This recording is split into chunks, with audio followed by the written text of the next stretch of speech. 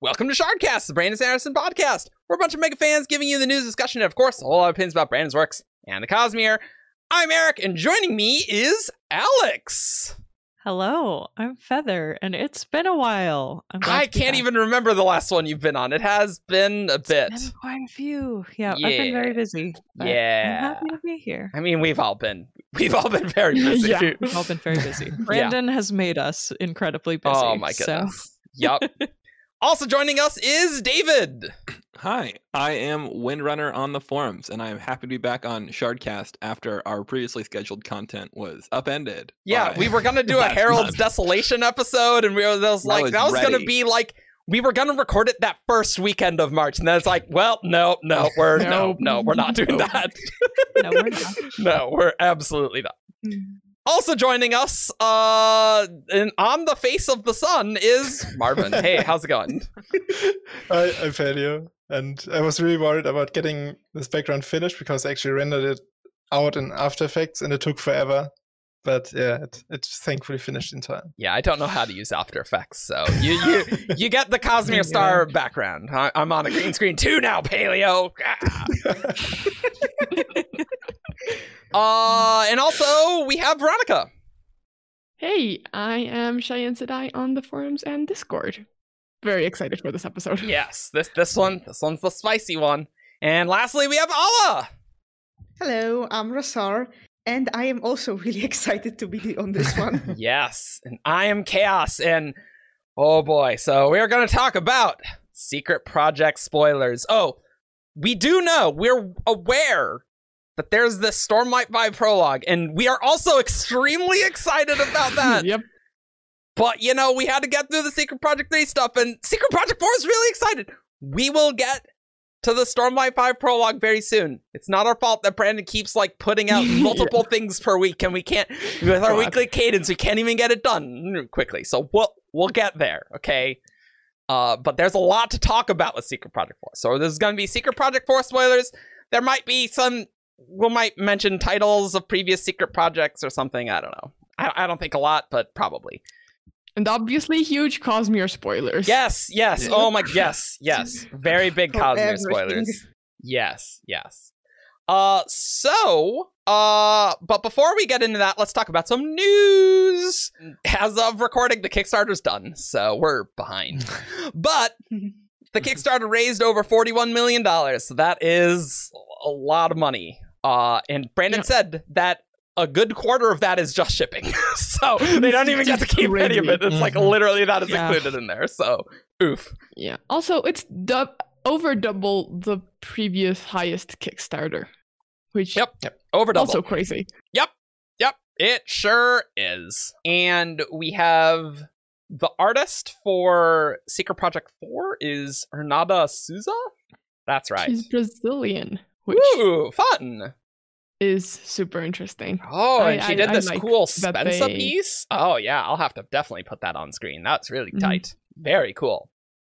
And there will be some new swag box merch for the swag stuff. There'll be a Nightblood letter opener, which is funny because Jess always uses a sword letter opener. We have a thing there, and she's like, "Oh, now we'll have a second one." So there you go. It'll be Nightblood. Excellent. Hack that a spam mail there, and there will be Destroy Evil. Collectible Cosmere character pins. Did I get that right? I think so. Something like that. CCCPs, of course.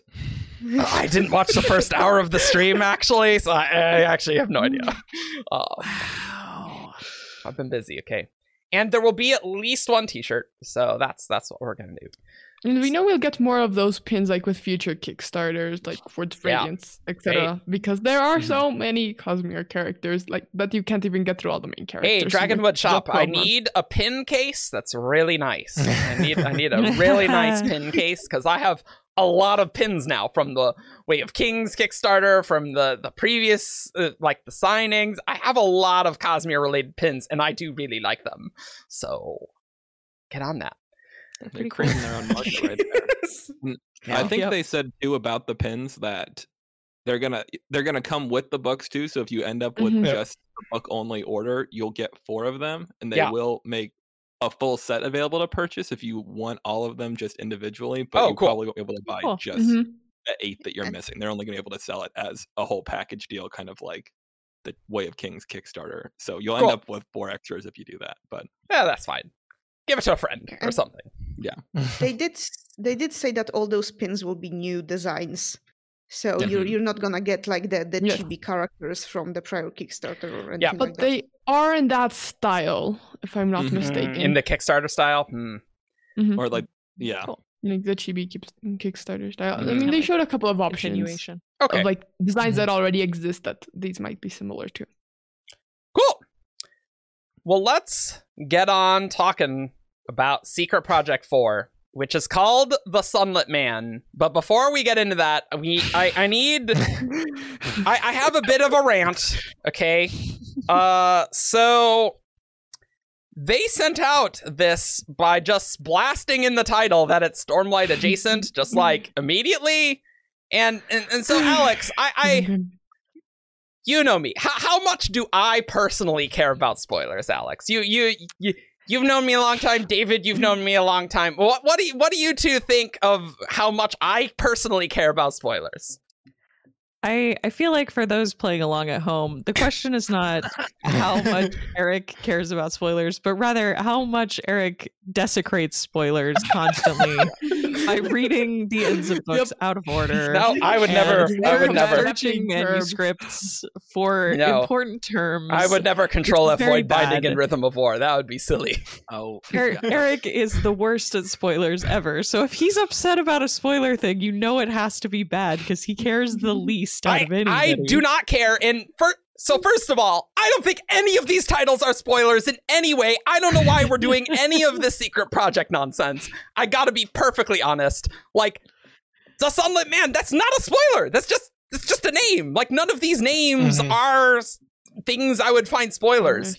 But I think the covers have more connection to the Yes, absolutely. Like you can absolutely. Out, but I don't care about spoilers. I want the blurb, and the blurb makes me a lot more excited to read them. But you might recall Brandon's initial announcement that he wanted people to go into books blind and give them an option to go in blind to the book, right? We all remember that that's what he said. And yes, he is still giving giant spoiler streams and sample chapters for the people who don't want to go in blind, but he was very clear that he wanted people to be able to go in blind. So I am just personally a bit baffled that I thought the intent was to allow people to open a book and not know anything about it. But in this case, when you put spoilers, and I would say the Stormlight adjacent part is much more of a spoiler than the actual titles for any of these books, any of the books. That is the biggest thing that I was even looking forward for people to see about these books was what was happening in this and what's going on with the Cosmere connections, that I'm just a bit baffled because if it's in the title, it can't be optional for the people who you wanted to go in blind. So I just think this is a little inconsistent is all. That's all. Yeah, and I'd get the title thing if the titles were like Aether of Night, The Silence Divine. Yeah, right, sure. Yeah, exactly. But none of these are that. They're new things. So it's just they're totally new things, whatever. I understand it. I was talking with Jess about this, though, and we decided that I think that there is a little something where there's an edge case where somebody who has not read Stormlight could read these, and they just wouldn't get as much out of it, or they would just kind of end up being a little confused in a way that the other two I don't think. Sure, but couldn't you have put that below the giant spaces and just said, hey, the title is Sunlit Man. Now we're in kind of spoiler mode. You might want to read some Stormlight about this. But they're selling a product. And so I think it's good people know that, like, if you're spending all your money because you're like, I'm going to do this Kickstarter, and you buy, like, obviously libraries exist and stuff, but like you buy this and then you're like, oh shoot, I have to read at least one other book before I read this to really understand what's going on. We should talk about the Cosmere-ness of this. Yeah. Mm-hmm. It just occurred to me like, hey, you read Stormlight, you'll want to buy this book. Please give money to the Kickstarter, and that's how it came across to me. And definitely because they also sent out an email or an update on the Way of Kings Leatherbound. Yes. Yeah, that has been fulfilled for almost a year now. So that miffed me a little bit. That's not the greatest, maybe, because if people want to avoid these projects at all costs and did spec the Kickstarter, they would also have been, it's Stormlight related. I guess I know that now. It's just making it not optional to not want to know that information. And I thought that was sort of one of the core premises. And I saw a Reddit thread where people are just being so entitled. I'm like, do you not remember the March 1st announcement? Do you not remember that this is what Brandon said? I don't know. Yeah.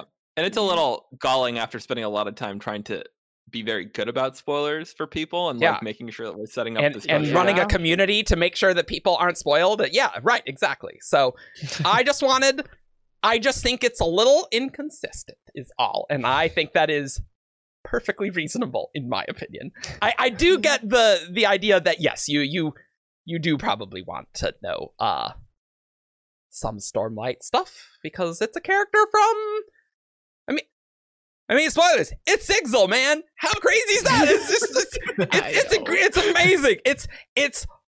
It's grizzled, salty Sigzil with the restriction that Hoid had to not fight. How amazing is that? It's so cool. It's so cool. So. I mean, that's like half the fun. I mean, you do get the Stormlight stuff pretty quick, but no one can get the blind experience of noting the Stormlight connection. Like, it is just impossible if you do it this way. Yeah, and I do think it points people towards a conclusion. Like, the community Sigzil was like a candidate that people have been floating for a while, and then Brandon said it's Stormlight related. And then people were like, yes. And people were like, immediately it's Sigzil. And like, that wasn't a foregone conclusion, but they did happen to be right. Yeah. Right. And so I baited this book, so I've read the whole book, but like, it was a fun experience to discover it was Sigzil, and I feel like you just get it a lot faster if you know these things in advance. Like, we didn't even know that there was like, it's about a previous character. Like, we just had no clue at all. So there is a balance to these things. But. I was gonna say, I think in some way this is a little bit of like a hypothetical for us on the cast, because clearly we're not going in blind. We have all read the preview chapter. Right. Yeah, exactly. There's a lot of sympathy for those who thought they could go in more blind than they were actually able to because of this reveal. That Brandon wanted them to be able to do this.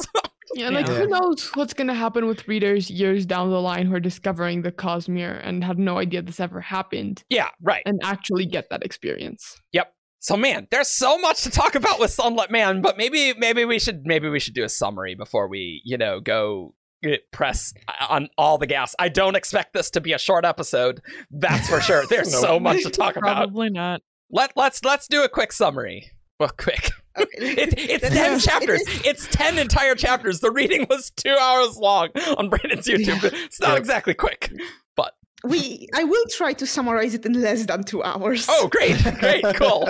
Good goal. I'll just embed Brandon's video into the entire thing. I'm sure they'll love it. No, I would never do that. I'm just gonna sit here silently and watch it.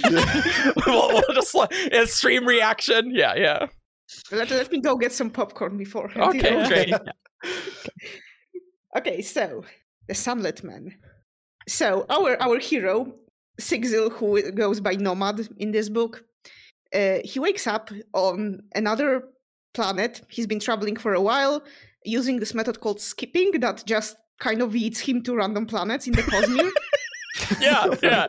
I mean, that's exactly what is happening, yes. So he wakes up after another skip to find out that he is on a planet where plants are rapidly growing. There are people all around him, and he is currently being arrested. So, fun times. So other prisoners around him are being chained to the ground by the group of people who are led by those Ember Men, who are people who have parts of their chests are burned out, and they have embers embedded where their hearts should be. They seem which nice. Gives them, they are very friendly, and they try to punch Nomad into submission, which doesn't quite work because he's also enhanced by investiture. So they have a bit of a scuffle, but Nomad is unable to fight people. And he also has this voice in his head called Aux or Auxiliary. And Aux is the one who is responsible for skipping him, like the one who presses the jump button. Right. And also for manipulating Nomad's connection. But right now, Aux doesn't have enough investiture to connect him to the planet, so nobody knows what's going on and nobody understands each other. But they really want to kill Nomad just right away. So they chain him down to the ground, and this is where Nomad discovers that the planet they're on, the sun there is extremely deadly and highly invested. So the plants are growing very fast, but the moment the sun rises fully, everything burns to the ground. Nomad decides he doesn't actually want to die today. He tears the chains out of the ground. He summons Aux, who is kind of like a spren into the shape of a chain, hooks it on a hover bike that one of the Embermen is driving, and off they go into the shadow. So after a very painful ride, Nomad and his unintentional ride arrive at this floating city that is also traveling along the planet to escape the sun. Nomad is dragged on the surface where he meets the leader of this city, a man who has glowing eyes like the Ember people, but whose chest isn't burned out. So the glowing eyes man examines him, and he tries to do something to Nomad's face, but nothing happens to everyone's confusion. That's so funny. Like everyone's just so confused. And then one of the guys who inadvertently dragged Nomad here is trying to tell the glowing eyes man something, and Aux manages to catch the words someone who escaped the sun, which is apparently a big deal, and one that the glowing eyes man is really unhappy about, because he ends up dragging Nomad into a fighting arena. And meanwhile, while this is happening, the city is breaking apart, because it turns out it's not one flying city, it's actually a bunch of flying ships that only come together to do business and move around and so forth, and then all go about their business. So yeah, this is happening in the background, and meanwhile, Nomad and a bunch of other prisoners are tossed into an arena, and 3 Ember people step out to chase them all down. So, we are doing gladiatorial games, basically. Except one side doesn't have any weapons. Can't fight. Nomad in particular finds himself under attack by this woman with silver hair, who was equipped with a machete and apparently ordered by the glowing eyes man to just kill him and him in particular. Eventually, 3 people managed to survive this chase. Nomad, a man who helped him out during the chase, and another woman who was just really good at dodging. All the other prisoners are rounded up to be taken away and sacrificed to the sun, while Nomad tries to flex on the people in the arena, and the Cinder King decides to knock him out by freezing him over through bracelets that he earlier cuffed Nomad with. So after Nomad wakes up, Aux briefs him on what happened in the meanwhile. Nothing much. They were basically chained up, and now there's a podium in the center of this arena. And as Nomad watches, the woman who managed to dodge everyone is transformed into an Ember person by being stabbed in the chest with an Ember spear. So, fun times for everyone. Great. This is the most metal book in the Cosmere, just for the record. It's pretty metal. It's pretty metal, yeah. Yep. It's hard to beat Mistborn for being metal, but sorry. Also, I love how there was the line how Sigzil's like, oh, I've seen other floating cities, but this one just looks so ramshackle, especially because everyone thought it would be Silence Divine. It's just really funny. Anyway, please continue. But yes. So the woman is transformed into an Ember person, and they're about to do the same thing to the man who helped out Nomad. So Nomad decides that he actually cares just a little bit, and manages to summon Aux as a shard blade and just throw it as a, distraction shard blade. Their best use. I mean, he can't stab people with it, so... Yeet. Yeah, he throws the shard blade, and everyone is like super shocked Meanwhile, the glowing eyes man just gets $signs his eyes, and he really, really wants that shard blade. Good luck with that. And the way at least Nomad assumes the way the glowing eyes man wants to get it is by turning Nomad into an Emberman. So Nomad tries to goad him as much as he can without, knowing the language. And he almost manages to do it when the arena is attacked. So there's chaos, confusion. The glowing eyes man summons more of his Embermen, but then they are knocked out the same way Nomad was, through those bracelets, which they are all wearing. So Nomad realizes that the attackers have hacked into the bracers somehow. We are in the far future, just for the record. Yeah, that's where all we're definitely in future cosmic stuff. We're definite already. Yeah. So the chaos occurs. The arena ship starts to break up. Nomad is pinned down and is trying to use Aux to free himself when he notices a group of people come down into the arena and try to rescue one of the Ember Woman who was chasing him earlier, who is not very cooperative rescuee. But he manages to secure the cooperation of the woman who leads the rescue effort, and she helps him out a bit. So he also helps out the men who saved him before, and together they go on the woman's ship, and they start fleeing. They are pursued. So Nomad does a bunch of acrobatics and intimidation and other tricks to defeat the pursuing ship without fighting. And gets back. No credit for this one. Yep, and turns out the woman just did not see any of it. But he does manage to snag the engine of one of those hover ships and snack on it, which gives Aux enough investiture to actually connect him to the planet. So he finds out that the woman whose ship he's now on is called Rebecca, and the Ember Woman she rescued is Elegy, and they are sisters. Except Elegy had been kidnapped sometime before. And they're Threnodites! Yep. They seem to be some offshoot of Threnodites. So they return to the group that Rebecca comes from, which is called Beacon. And the people of Beacon are very frustrated with Rebecca for doing this rescue mission for Elegy, especially because her brother died during this mission. But they let her come back, and Nomad at this point is still pretending that he doesn't understand the language. So he's deliberately speaking Alethi, so they think he's just, some weirdo foreigner who is probably kind of slow, as Rebecca puts it. And so when they try to get one of the other guys, the wonderfully, beautifully named Indonesium will remember our plight eventually. Which confirmed, even in the Threnodite language. Very awkward. I love it. I love that is an actual name. It's so good. That'll be one of the longer Coppermind article names for a character. Yep. Yeah, so they try to get my boy Aurop to escort Nomad away, but Nomad is just, he's playing the dumb tourist and just following after Rebecca to meet with the leaders of Beacon, the Greater Good, who is actually just 3 old women.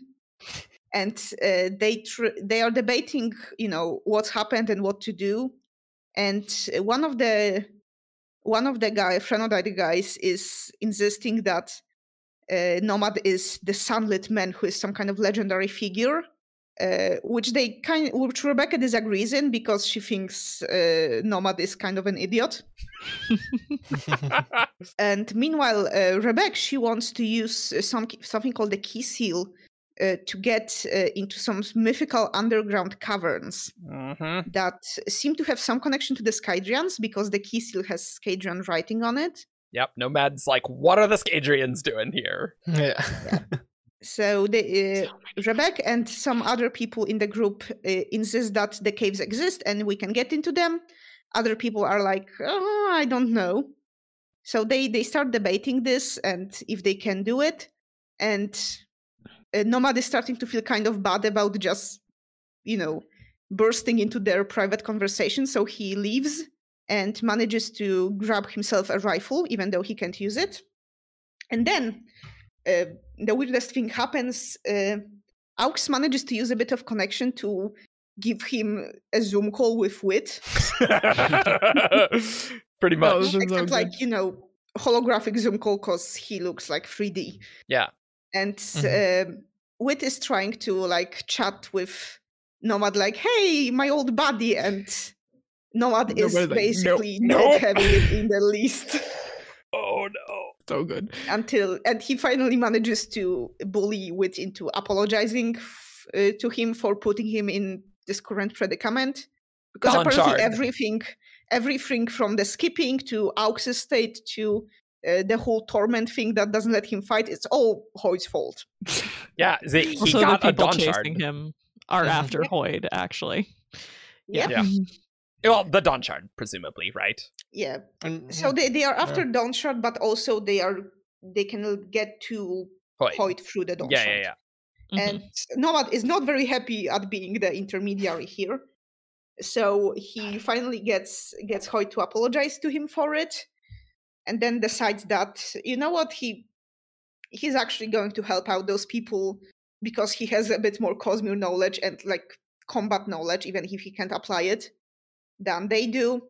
So he gets back into their meeting room and reveals that he can speak their language and says, "Yep, let me help you out." It's so funny. He's just like, "Oh yeah, I'm speaking the language now. What's up?" That's so good. Yeah, and that's where this preview ends.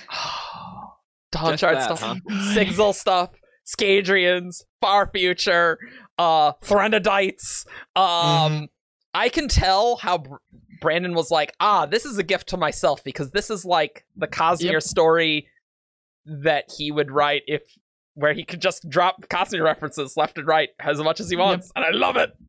Just immediately. Yeah. One of the things that I think is so exciting about this story is that it really reminds me of kind of earlier years in the fandom where the Cosmere was a little less certain. Yeah. And Brandon was always kind of like, it wasn't as clear as it is now that he was going to really, really do some big crossovers in the foreseeable future. And he would always be like, well, maybe I'll write what he called a complex book. Yeah, I looked into this. He mentioned it once in our 2010 17 Shard interview, and it's never been mentioned again. There's no reference of it being called a complex book ever again, but we're here. But I feel like we use that word a lot, and he was always like, maybe I'll write it, maybe I'll post it on my website if there's interest. I don't know if it will ever. We have a tag, but it's only been mentioned once. yeah, but this is it. Like this is the Conflux book, like the very first one that we really get. I think where things you really can't deny that the connections are what make this story kind of work a little bit. Oh yeah, like how Brandon was saying some things like in some earlier streams that's like, they're all intro Cosmere books, and then he like kind of walks it back a bit, and I know Jess had violent reactions every time because she does not think this book is intro Cosmere at all.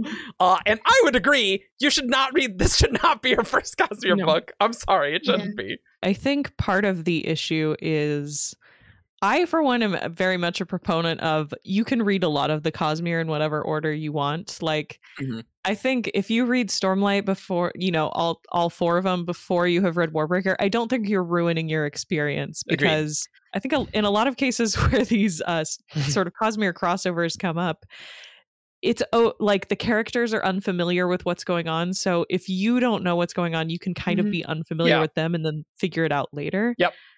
I think the problem with this book is that there's so much actual mystery that no one knows what's going on, that if you're adding that mystery to also all this Cosmere stuff, that the Cosmere people know what's going on. Like, I think it's just overwhelmingly confusing if you don't have any context. So I agree. I think the more you can know about the Cosmere going in, the more you can just focus on the actual mysteries happening on this planet.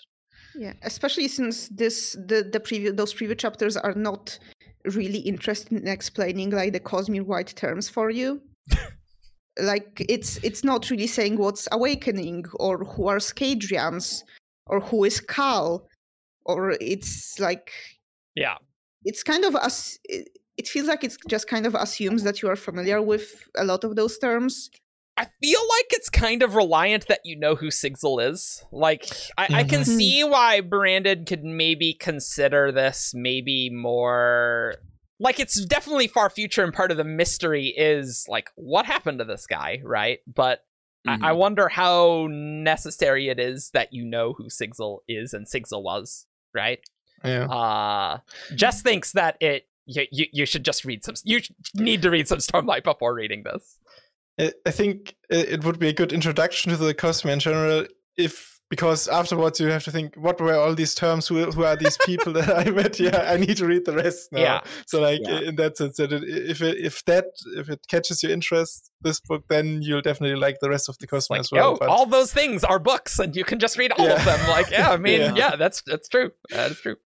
There's just so much stuff though where people are gonna be like, what it. He's going, oh, I'd be just a little bit airsick. Everyone's just gonna be like, what? Like, what is this? Yeah. You know, like there are a lot of nods to Bridge 4 stuff specifically, where I'm just like, okay. And clearly that's why he put the It's Stormlight adjacent in the title. I understand why.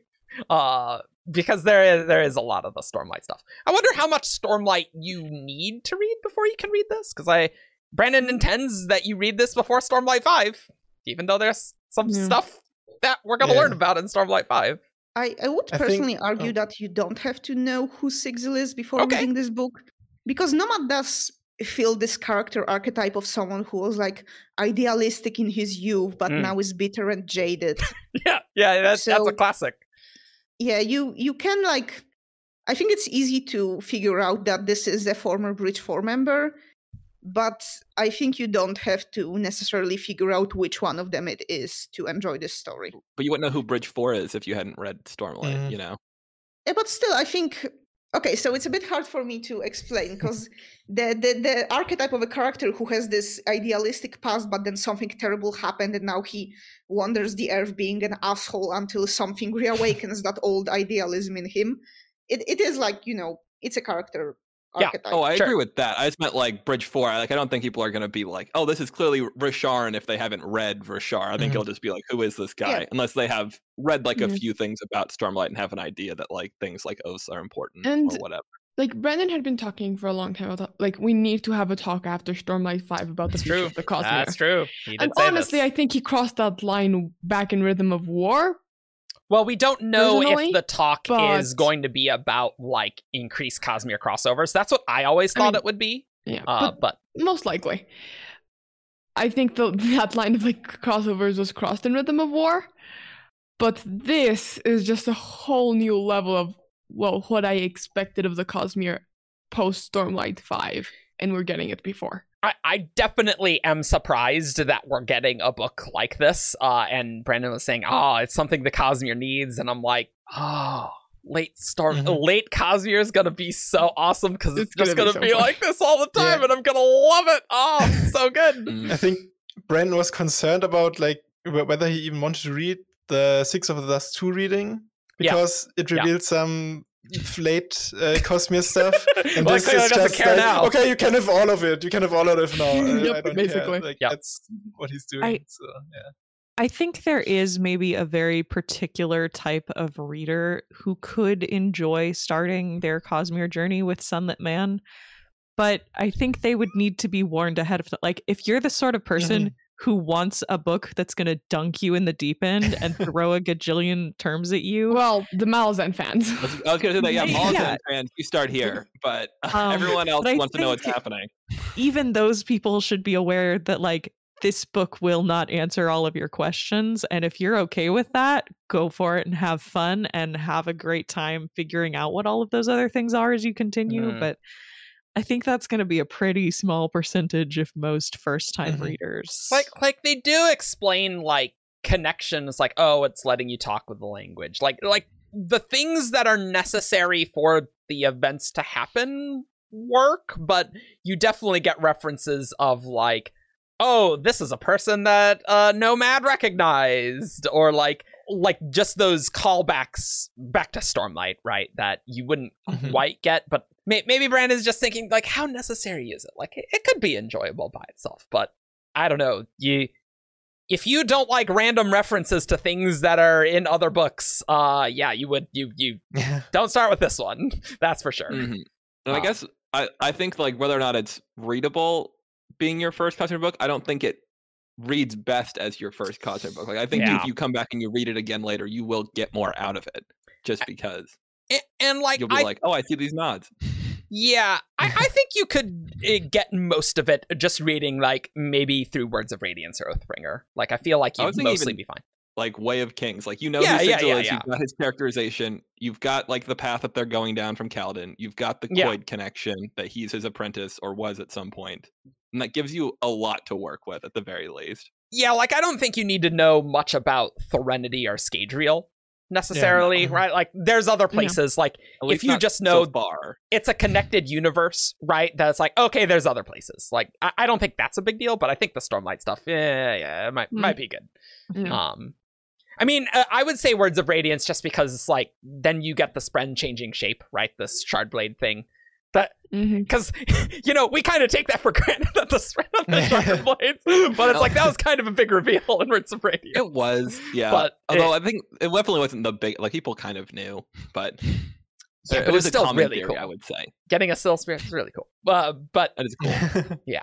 But yeah, so it's interesting. And then there's deep Cosmere stuff too, like Dawn Shards and getting stuff that we've known about in Words of Brandon for a long time that we only started to get in books since, like, Secret History, about, like, Hoid not being able to hurt people. And things like that. And the fact that Hoid had a Dawn Shard, that's very new. Yeah, that's like 2020 after Dawn Shard came out, where Brandon's like, let me just tell you about stuff. And like, oh yeah, Hoid had a Dawn Shard. That was in Dragonsteel Prime. Remember, guys? Like, I don't even remember, and I've read that book. It's really funny because a friend of mine is reading through Rhythm of War and, like, the whole Cosmere, but hasn't gotten to Dawn Shard because it isn't nearly as available. Right. Like, especially because he does audiobooks and that audiobook's because that's easier. Forever. And so he has no idea. And I was like, I know you have questions. I can't answer them. I need you to read Dawn Shard first. Yeah, Dawn Shards are big deals. And Brandon said that it's this is the Dawn Shard that Hoid held, that Sigil had it. It makes sense given the fact that they both can't hurt people, right? Yeah. I have lots of things to say about that, but maybe we'll save it for we'll save it for the WoW episode. There's lots to talk about there. Do we want to talk about sort of like Sigil as a character? Let's talk about Sigil as a character. That sounds good. Yeah. That seems like the next natural thing to do. Yeah, I find him fascinating.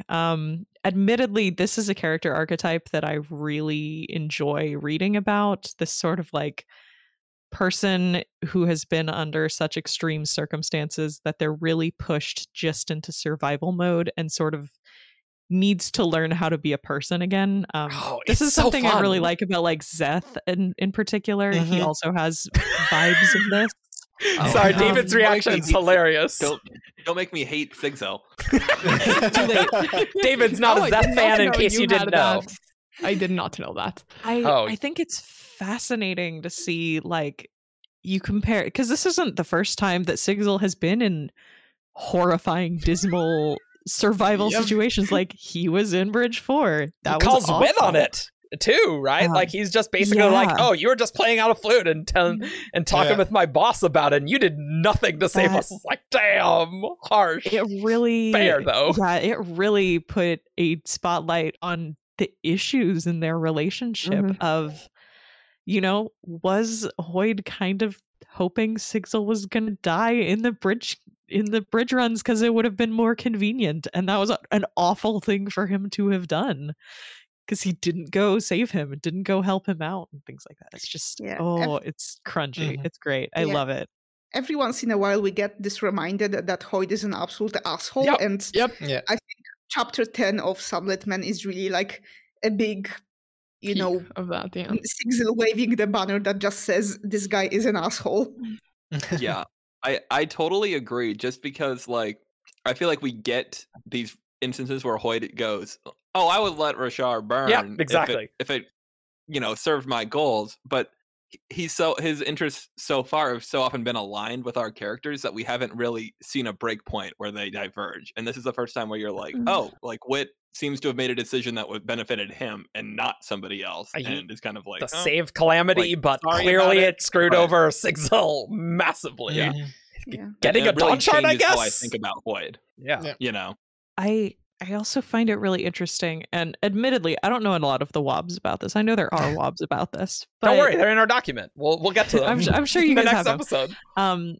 Like, so from my perspective, as someone who's just coming into this with just these chapters in mind, like trying to figure out what's up with the Night Brigade and what sort of actual threat they represent is sort of, because the impression I was getting was that Sigzil's running and not letting them catch him was in a way to kind of protect Hoid, that they were going to use the Dawn Shard to track Hoid, and that was going to be bad.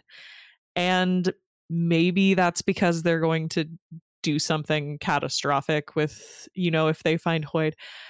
But the fact that he's so resentful of what Hoid has done for him, and yet he's still, you know, living this awful survival life in a way that's protecting Hoid from bad things. Like, that's such an there's so many emotions in that relationship. So good. And I'll talk about this more when we get to that WOB next episode. But Brandon's reference to the Black Company made so many things click for me regarding the Night Brigade.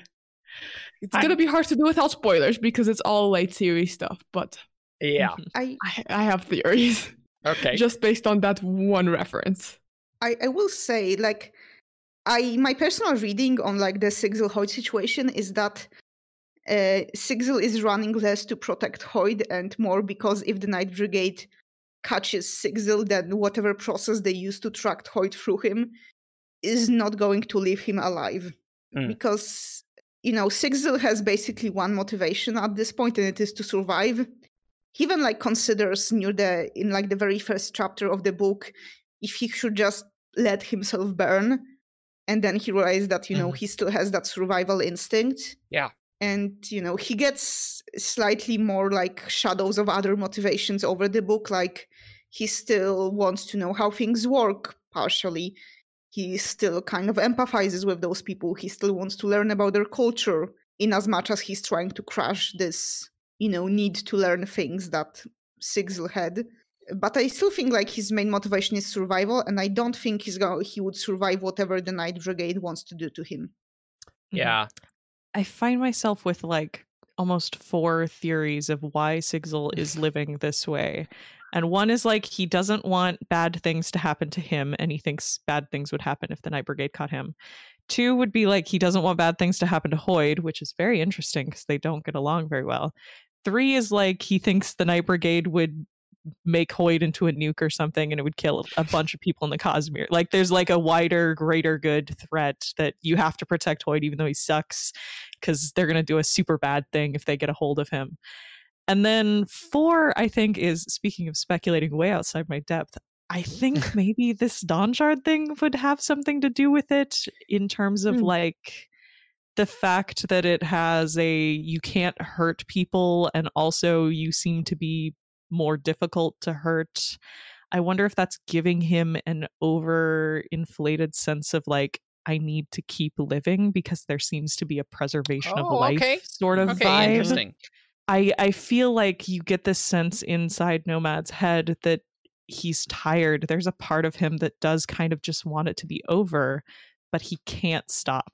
There's like almost something internal driving him to keep going and keep expending the energy and keep running, even though he kind of just wants to stop. Would it really be so bad if he stopped? I kind of like that because it sort of fits well with what Brandon seems to like to do, which is to give somebody like a personal motivation to do something and kind of like a magical like side motivation where we see something where like Dalinar and the Thrill, where it can still be his choice, but also there's just a little bit of supernatural stuff going on there that reinforces that choice. I'd like to read just the quote and the mention of the Dawn Shard, because I think this is getting right to this here. So, I don't have time for you, Wit, Nomad said. The Night Brigade is out there hunting me because of what you did to me. You may have saved the Cosmere. I absolutely did not save the Cosmere, Nomad snapped, finding a pebble in his pocket. Mud washed away. He threw it through Wit's head. The illusion rippled, then restored. I might have saved you, though. Same difference. It's not, Nomad said. It's really not. He stepped closer to Wit's projection. If they catch me, they'll be able to connect the Dawn Shard to you, and then they'll be on your tail. So that's kind of the mention. And we do have the word of Brandon that it is that Sigzil got this Dawn Shard that Hoid got. Although there are some questions on the Dawn Shard timeline that we'll get into the next episode, because what? So I think the Dawn Shard's related, right? Like this is clearly. Brandon, what didn't the Amiens always say, like in back at Oathbringer, like, oh no, we have to kill you. We can't give you any information because forces in the Cosmere, if they learn this, they could destroy the entire Cosmere. And I would assume that's about the Dawn Shards, right? And maybe the Night Brigade is one of these forces, right? That would destroy the Cosmere. It doesn't surprise me. There's more there that we can talk about in the episode. The original name for the Night Brigade is... Oh, yes. It was intended to be called Dusk Brigade. Or Dusk Brigade. Not Dust. Yeah. Oh, that's so funny. But yeah, we'll get to that. Hilarious to me. So yeah, that's so interesting. But I love how Hoid's like, oh, saving me is saving the Cosmere. It's like, wow, Hoid, you are so self-absorbed. Wow. The humblest of men. Very humble. We all knew Hoid was very humble. We all knew that. Oh yeah, it is so cool though, because I do think it's one of the most like frank Hoid conversations that we do get, and that doesn't come up super often. Like he's always playing with this edge of like, oh, am I being serious? Like you can't really pin me down. And he does eventually come to the point where he apologizes. Yep. And I did love the little like callback to Yolen and his little like, you know, when I was there was a boy that looked up at the stars and Sigzil's just like not having it. It's like, that was me. I'm like, okay, fine, I'll listen. Done. But it was so cool too. Like it was so cool that even though Sigzil hates him, he's like, well, I have to listen. He's talking about Yolen. Yeah. Well, and it's also like Hoid actually showing some actual emotion about himself, which I'm sure Sigzil never gets from him ever. And so interesting that Hoid doesn't remember, at least claims just to not remember much of his childhood and like his very early life. I feel it's just a matter of him being really, really old. Yeah. And we also know that immortality comes with memory problems because of like brain storage capacity or whatever. Probably just didn't know how to do whatever breath and memory storage thing, right? That he presumably would know how to do now, right? That's fair. I bet he figured that out later, because I was thinking, like, didn't you put it in your breath? Like, do you just not pull it out? Well, I mean, it probably took like 1,000 years before he even got there, right? I'd imagine. I don't know. Yeah, the entire Hoid-Sigzil relationship makes me really excited for maybe getting more Hoid apprentice stories eventually. Yes. Because I'm really interested to see how those dynamics worked out. Like, because not everyone will be like Sigzil in that regard. Like, apparently there's 3 Hoid apprentices. We'll also delve into that in the love episode next week. This did a good job put another pin in that. Yeah, for me, it did a good job though of kind of validating like the Sigzil Hoid connection in Stormlight 2, because it almost felt like a drop thread to me, where I was like, why did we even make him Hoid's apprentice if Hoid and he don't do anything at any point so far? And now we've got this whole thing where, clearly they do intersect in a meaningful way again. Yeah, there was the implication that like that Sigzil got this Dawn Shard, and like this event happens in Stormlight 5, which is insane. Like, what the hell? But so Brandon was like saying, oh, it's like a teaser for Stormlight 5. I mean you to read this before Stormlight 5. I'm like, I feel teased. I do feel teased. Well, I mean, we all feel teased because we have to wait till October 2023 to read it. So hopefully, yeah. Well, hopefully there will be more than a month between Sunlit Man and Stormlight 5, because if it comes out in 2023, I do not think Stormlight 5 is coming out in 2023. There's no way. I hope so. I hope it isn't, because that year's way too crazy already. Yeah. Here we are begging for a release delay, and fans of George R. Martin are like crying. Well, I mean, release delay of all things. But Brandon did say the writing these stories didn't set Stormlight 5 back. It was the Kickstarter that did, and all the Kickstarter and the streams and stuff, which like that makes sense. But I Alex, you're totally right. I love the old grizzled veteran. It's just like it's great. It's like the old cop who's like, I'm too old for this. Like, but to like the nth degree, and I love it, and just I have to remember to be like a good person, and but yet he's still like enjoyable when he's kind of being a jerk. Like, I'll just put my boots on the table. What are you gonna do about it? I'm like, oh, you're hilarious. It helps that reminds me of just Croker from the Black Company a bit. Like even at like 40 something, he's just like the old grizzled veteran. He's like, oh, you're too well read, Veronica. You need to just keep rereading Cosmere stuff. I don't like this. I think one other little thing that I did love, though, in terms of characterization that I didn't catch until I read it again this morning, was that the guy he saves with the gap tooth, he's totally thinking of Hover from Bridge 4. Yeah. And I'm like, like it's just so good that it just made me smile to think about that, where he sees someone that looks like one of his friends and he still can't quite just like leave him. So speaking of like Sigzil's past life, you actually asked a question on stream, David, that was totally not answered in any way. But it's really connected because there's a line where Sigzil's like, I can't go back to Roshar because that will be where I'll lead the Night Brigade to people who still loved Sigzil. And David, your question was basically, oh, well, like, how far future is this actually? If like people still like know and love less elegant way. Yeah. So, because you'd expect this is kind of far future Cosmere. Like if Scadrians are on other places, that like already makes it sound Era 4, right? Like I just don't know. Like I know that it seems like Brandon is heading more towards like a compressed modern era and wants to get to sci-fi potentially. But to me, I'm like, there's no way that like in a normal human lifespan, Roshar went from spears to like jet engines to like spaceships. Like to me, it just I'm like that's too fast, Brandon. Well, I almost like wonder if the Stormlight like whole story doesn't end with a bunch of characters we know becoming just permanent cognitive shadows. Sure, yeah. Like not necessarily as heralds, but just living in maybe all the cognitive heralds. They're all heralds. Every Bridge 4. Now you get tortured and praised. Great. They're gonna get the Trampoline Halls back, guys. They're gonna get it. This time, for real. Yeah, so maybe he's like thinking like I can't bring the Night Brigade back to my ghost buddies. Yeah. I was gonna. It could also just be like, you know, the descendants of his. Yeah. You know, maybe he was on Roshar more recently than the Stormlight books, and true. Hey, Kaladin's great grandchildren are there and living peacefully, and I don't want to lead the Night Brigade to them because Kaladin fought so hard to make Roshar not suck The funny thing about that is assuming Kaladin would have children in the hypothetical. You gotta wait to Era 4 for Kaladin to actually have kids. Maybe Adolin and Shallan's children. Adolin and Shallan probably have kids. We'll see. They'll definitely have it could kids. be something like that. It's hard to say. I had also thought that, like, it's possible there are Spren that he was close to. There are that's totally true. Yeah. And Spren are no longer as invulnerable as perhaps they might once have. That's true. Good point. And probably even less the further we go on. There's going to be more anti-investiture, right? Yeah.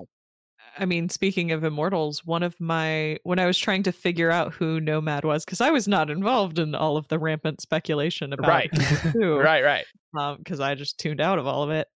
When I opened the book, I was like, okay, I think this could be Sigzil because they mentioned his skin is dark. But I also thought maybe it was Axes.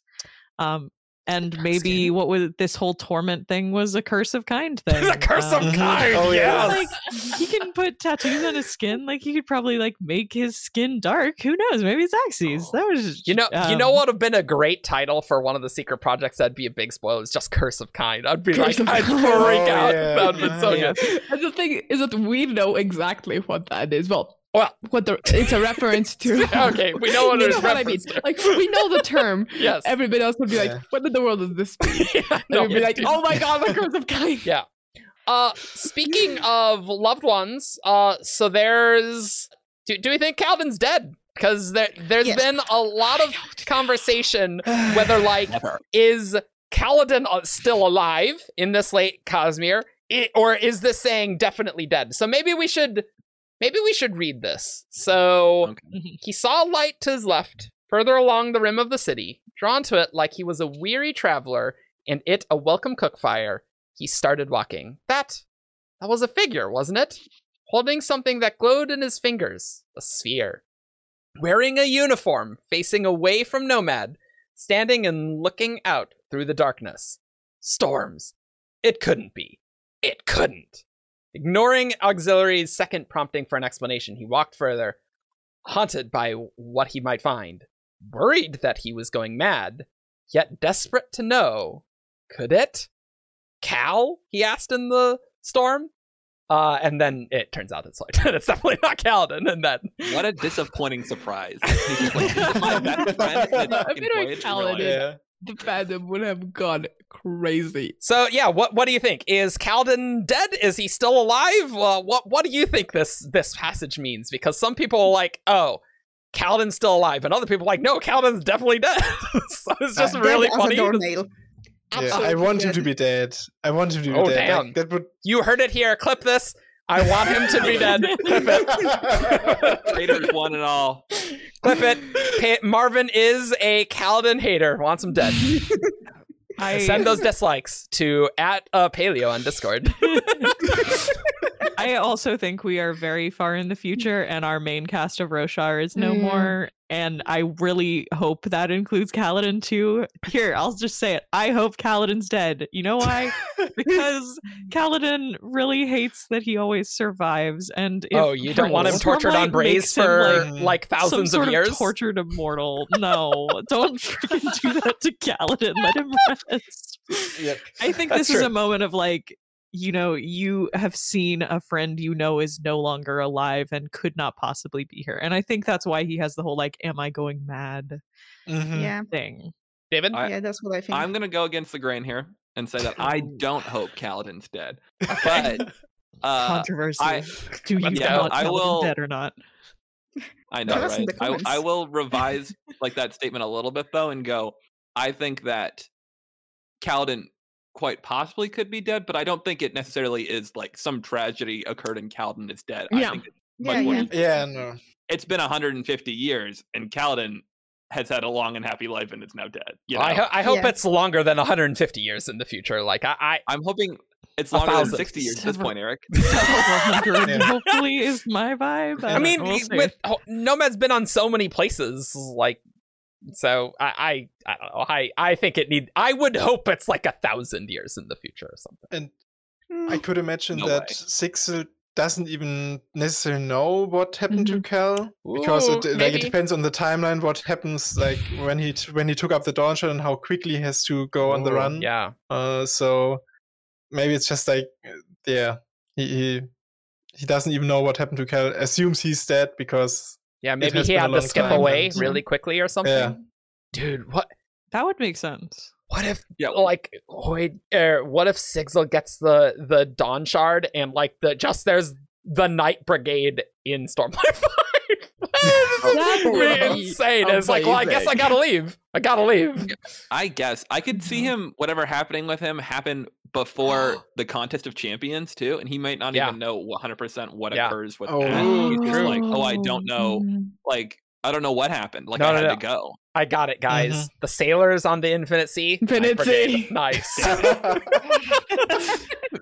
I do like this vibe of like Sigzil had to leave while Kaladin was still alive, and so he doesn't know for sure, but he knows it's been a really, really long time. Yeah. And he couldn't go back. There's always like that off chance that Kaladin somehow became an immortal, but he's pretty sure now. That I like that reading of this scene. That makes a lot of sense. I like that. That feels neat. Stormlight 5 has so much to do. Like, good luck with that, Brandon. Oh my god, yes. I kind of can't believe it. Like, we'll see how it all works out. Maybe it will be the 500,000 word Stormlight book that we always want. A nice Givorin 500,000. Yeah. Yeah. The Book of Endless Pages. The Book of Endless Pages. Give up on the palindrome, Brandon, and go back to the meme. I mean, speaking of Stormlight things. Speaking of dead people. I don't know where you guys are leading this, so lead us in. Our dead Spren friend. Oh yeah, we gotta talk about Auxiliary. Yep, we gotta talk about that. There was a wob on the stream where someone asked, "Is he a win or is Auxiliary a win Spren?" And Brandon raffoed it like. I think that's a question you should be asking. Is it though? Yes, I'm glad he raffoed that because I think it's way up in the air. Is it are we talking about a win spren or are we talking about an honor spren? Oh, sorry. Honor spren. Sorry, I meant honor spren. Sorry. Yeah, I was like, well, he's a very smart honor or win spren then. But... okay, shut up. I meant honor spren. But I mean, clearly there's references to like Sigzil flying, right, and being comfortable in the air, and so I don't know. I have a theory that it's not actually like auxiliary is not actually his honor spren. Oh, okay. That he had as a windrunner. Because for one, the names of honor spren are like not at all descriptive like this. That's true. And second, the whole references to knight and squire. What is going on with that? That threw me off the first time I read it. Throws me off here as well. Like, it's very bizarre. I think we're supposed to be wondering, is this Sigzil's honor spren? And I think there's a good chance that it could be either way. I feel like auxiliary. I guess I just assumed, right? It's Sigzil honor spren, right? See, I thought auxiliary sounds like an ink spren name because they often have adjectives like blended or ivory. And auxiliary kind of talks sort of weird. Like, is this a weird talking ink spren? And if so, what happened to his honor spren? That makes sense with the whole skipping thing, right? And how okay. Well, about the surge of transformation.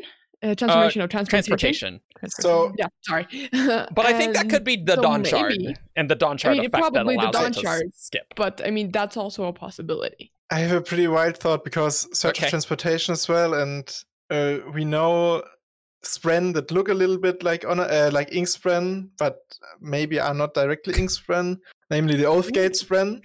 Sigzil bonded an Oathgate spren. Somehow got his hand on that. So on an Oathgate spren? Okay, sure. Yeah. They could have weird names.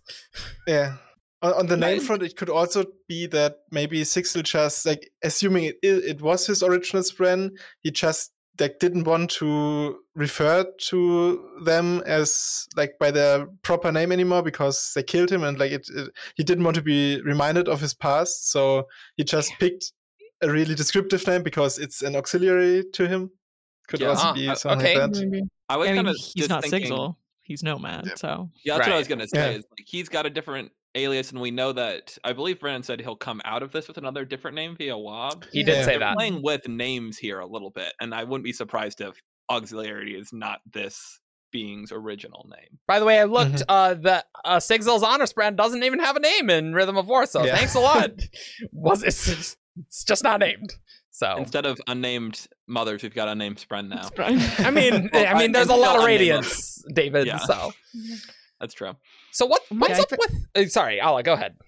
Yeah, my favorite theory about what Aux is that they are actually a cognitive shadow of a person. Okay, yeah, all right. I mean, it is referenced as night, right? You know, I've seen it brought up a few times that like maybe it's. Because Aux also has like abilities that other spren. I mean, Stormfather kind of has like connection manipulation abilities, but we've never really seen like Ivory, for example, has never taught Yasna a new language or anything like that, and or like ate the investiture. So maybe this is like a set of powers one gets from bonding a human cognitive shadow.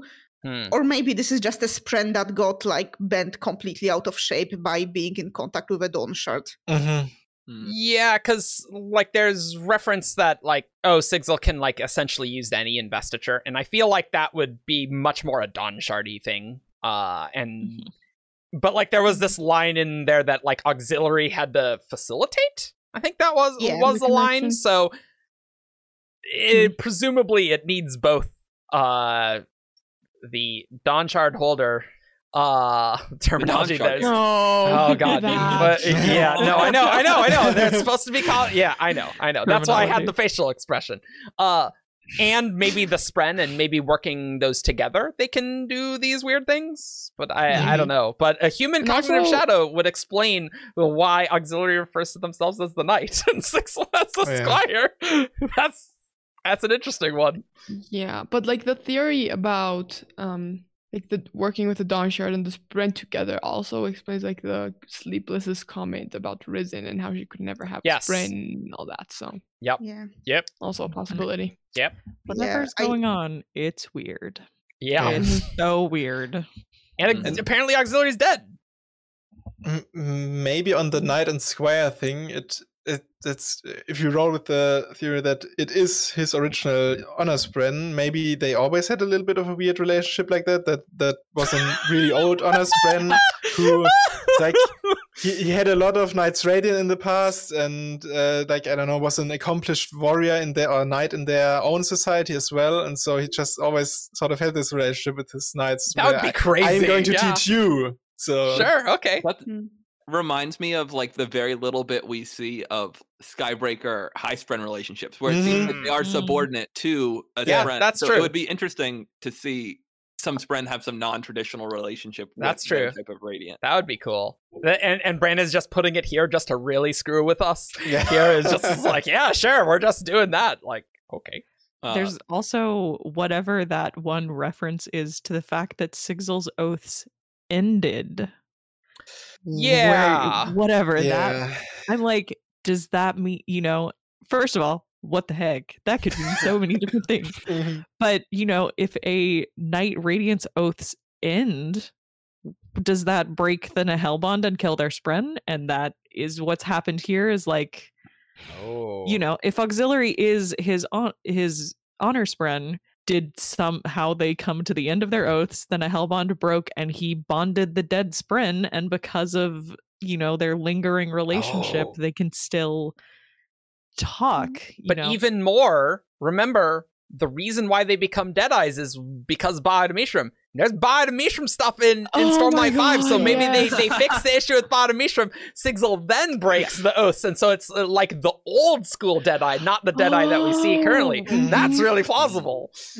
I think we have like 10% of this picture, and we have just enough to be able to say we don't know, like, wow, there's a whole 90% of what's happening here that we just can't even put any pins in. Yeah.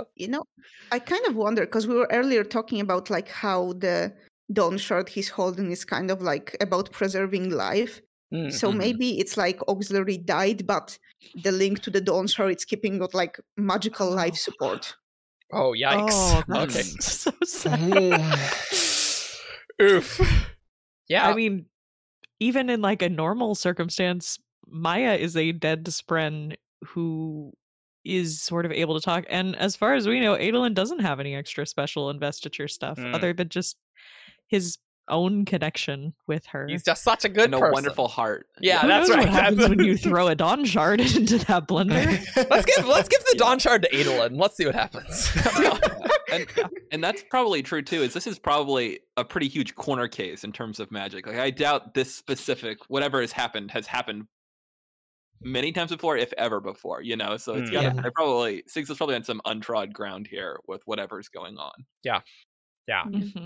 Yeah. Oh wow, I didn't even think of the Ba'ad Mishram aspect with the Deadeyes, because there was a lot of discussion on Discord about like, but how is Ox dead? He doesn't act like a Deadeye at all. I'm like, Ba'ad Mishram, easy, nice. This is why to all life's questions. You come to Shardcast, hear us talk about Ba'ad Mishram. I'm on the show, so it doesn't take much for me to talk about Ba'ad Mishram. And don't worry, in the prologue, Stormlight 5 prologue, Ba'ad Mishram. All the Mishram stuff. Oh, I can't wait. We're recording that next weekend. That'll be fun. Shardcast listeners, we're just so excited about everything that we just can't contain what we want to talk about. There's just so much that's exciting. So, please continue, David.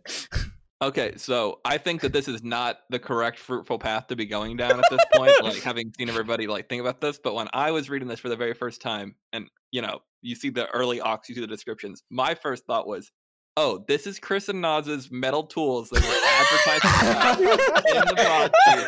We found it. Whatever this is that. And it's Auxiliary, yeah, sure. Yeah, I'm like, he got one. I actually don't hate this idea that the talking metal tools on Scadrial were like somebody's dead Spren that like a dead Shardblade that just wasn't in Shardblade form. Oh yeah. Yeah, but how would they get that over in Era 2 if they can't transfer Stormlight? Like, that's the question. But I mean, Hoyd's there, I guess. So, There's world hoppers. Yeah. Hoyd's there. He might have figured the connection thing out years ago, and she's like, I'm just doing it. Like, don't worry about it. Yeah, sure. I mean, Wax and Wayne is supposed to take place like after Stormlight 5, so maybe they figure it out in SA5.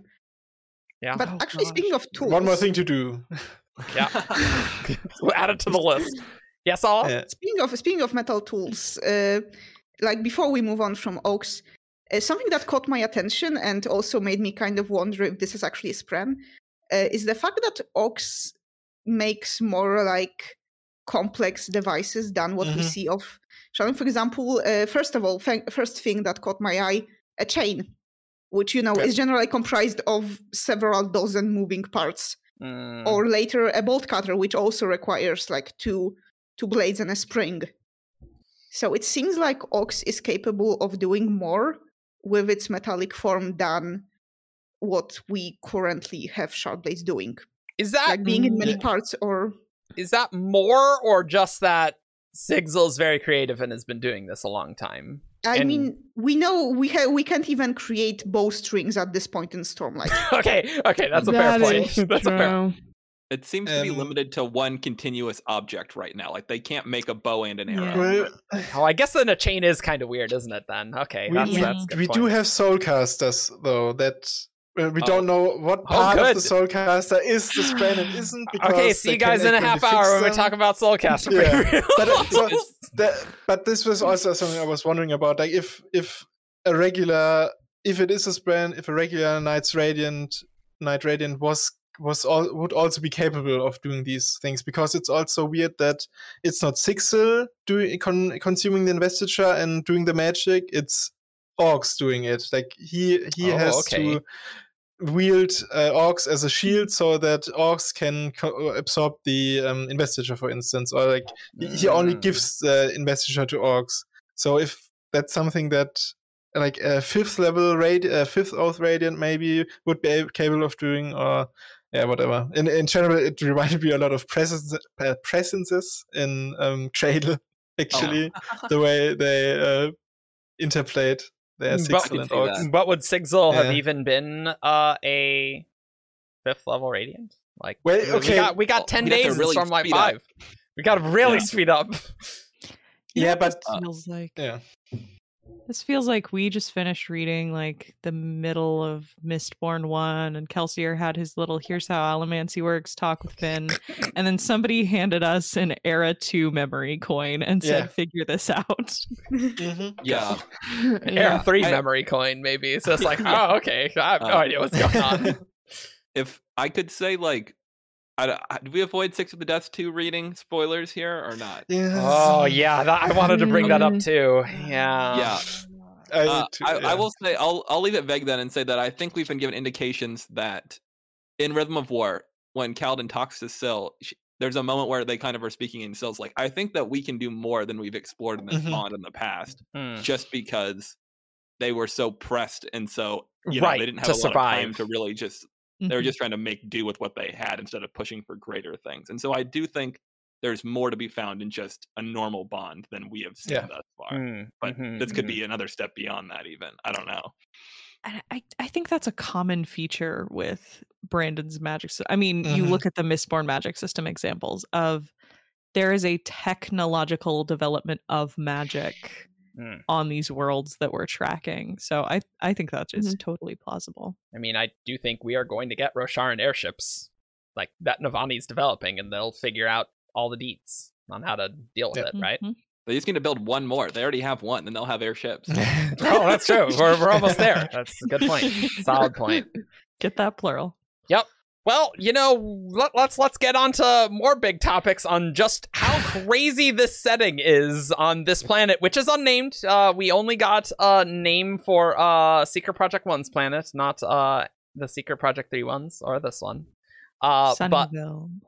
Sunville? That's what we're going Sunnyville. with? Sunnyville. Okay. It's so nice and pleasant. It's such a nice, pleasant place. But it was so funny because just like the day before this sample chapter came out, Brandon was unintentionally Blake having his bad book idea of like a planet rotating around another planet. And he's like, that'd never work. And Jess and I had already read Sunlit Man, right? And so Jess is like, is he talking about Sunlit Man? And lo and behold, the next day, Brandon in his thing is just like, oh yeah, we were talking about it. It's like, Brandon. Like, the thing is, like, Dan Wells, like, he did say he knew about the Kickstarter for since Brandon told the staff. So Dan presumably knew that this was an important. Yeah, that's true. He took it completely seriously. That's true. They're the pros. Like, he knew what Brandon was talking about, but just treated it as another silly story idea. Yeah. I think though that I don't remember that episode very well, but I think the idea Brandon had was kind of wilder. Like, it wasn't just a planet that spins very fast. It was actually a planet that has on it another planet that keeps spinning over Yes, and like something was pushing it. Yeah. It was a person is pushing it. A giant. And I'm like, I'm glad that would have been too weird. The longer we talk about this, I'm getting like the Little Prince vibes. Like the planet is just so small. You could he was like, oh, it's a smaller planet, but it's like rotating around like a much bigger planet. And meanwhile, all the astrophysicists are sobbing in the corner. It's funny because we just we finished Nature of Science last week in school, and the last thing we saw had to do with geostationary orbits for the satellites and that, and the more the explanation went on, the more I realized just how insane TRES is. Because it was already insane enough, but when I realized the actual science that had to go into that, my God, Brandon, why? Why? And actually, the real secret about these projects is that they are impossible astrophysically. Like, that's Brandon said at the bottom, it's going to take some work to make the physics actually function. Great. I'm thrilled. Physics magic functioning. Let's talk about how insane the planet is, because this planet is either very small or turns very slowly, because I have just checked. Do you know what's the speed of the sunlight traveling along the Earth? Is it like... It's like it takes 8 minutes. At the equator, right? 106,070 kilometers per hour. Or in freedom units, that's going to be about 1,000 miles an hour. Thank you. I appreciate that. So Americans appreciate it. Just for the record, Mach 1, which is... I should have really Googled that earlier. That's okay. It's all edited. It'll all be perfect and you'll sound so smart. That's... Mach 1, which is speed of sound, is 1,240 kilometers per hour. I don't know how much that is in miles. Yeah, also around 1,000 miles per hour. So either those ships are traveling at Mach 1, or this planet is turning very slowly. Well, Sigzil does say that he suspects that it's both small and that it's rotating slow. Yeah. Because I'm just going to go with, I guess Aiden Alcium wanted it this way. He'll remember our plight eventually. He will. Will he remember the astrophysicist's plight eventually, though? Probably not. I doubt it. Eventually. I was gonna say, I do always love the idea of poor Cosmere, physicists trying to understand the universe, and they're just trying to do Newton style stuff, and they're like, it doesn't work. Why doesn't this work? And it's because the shards are up there going, I'm holding this planet in place. Don't worry. I mean, would they even discover general relativity when they're just looking at these observations and just like, this is just too crazy for my equation to work?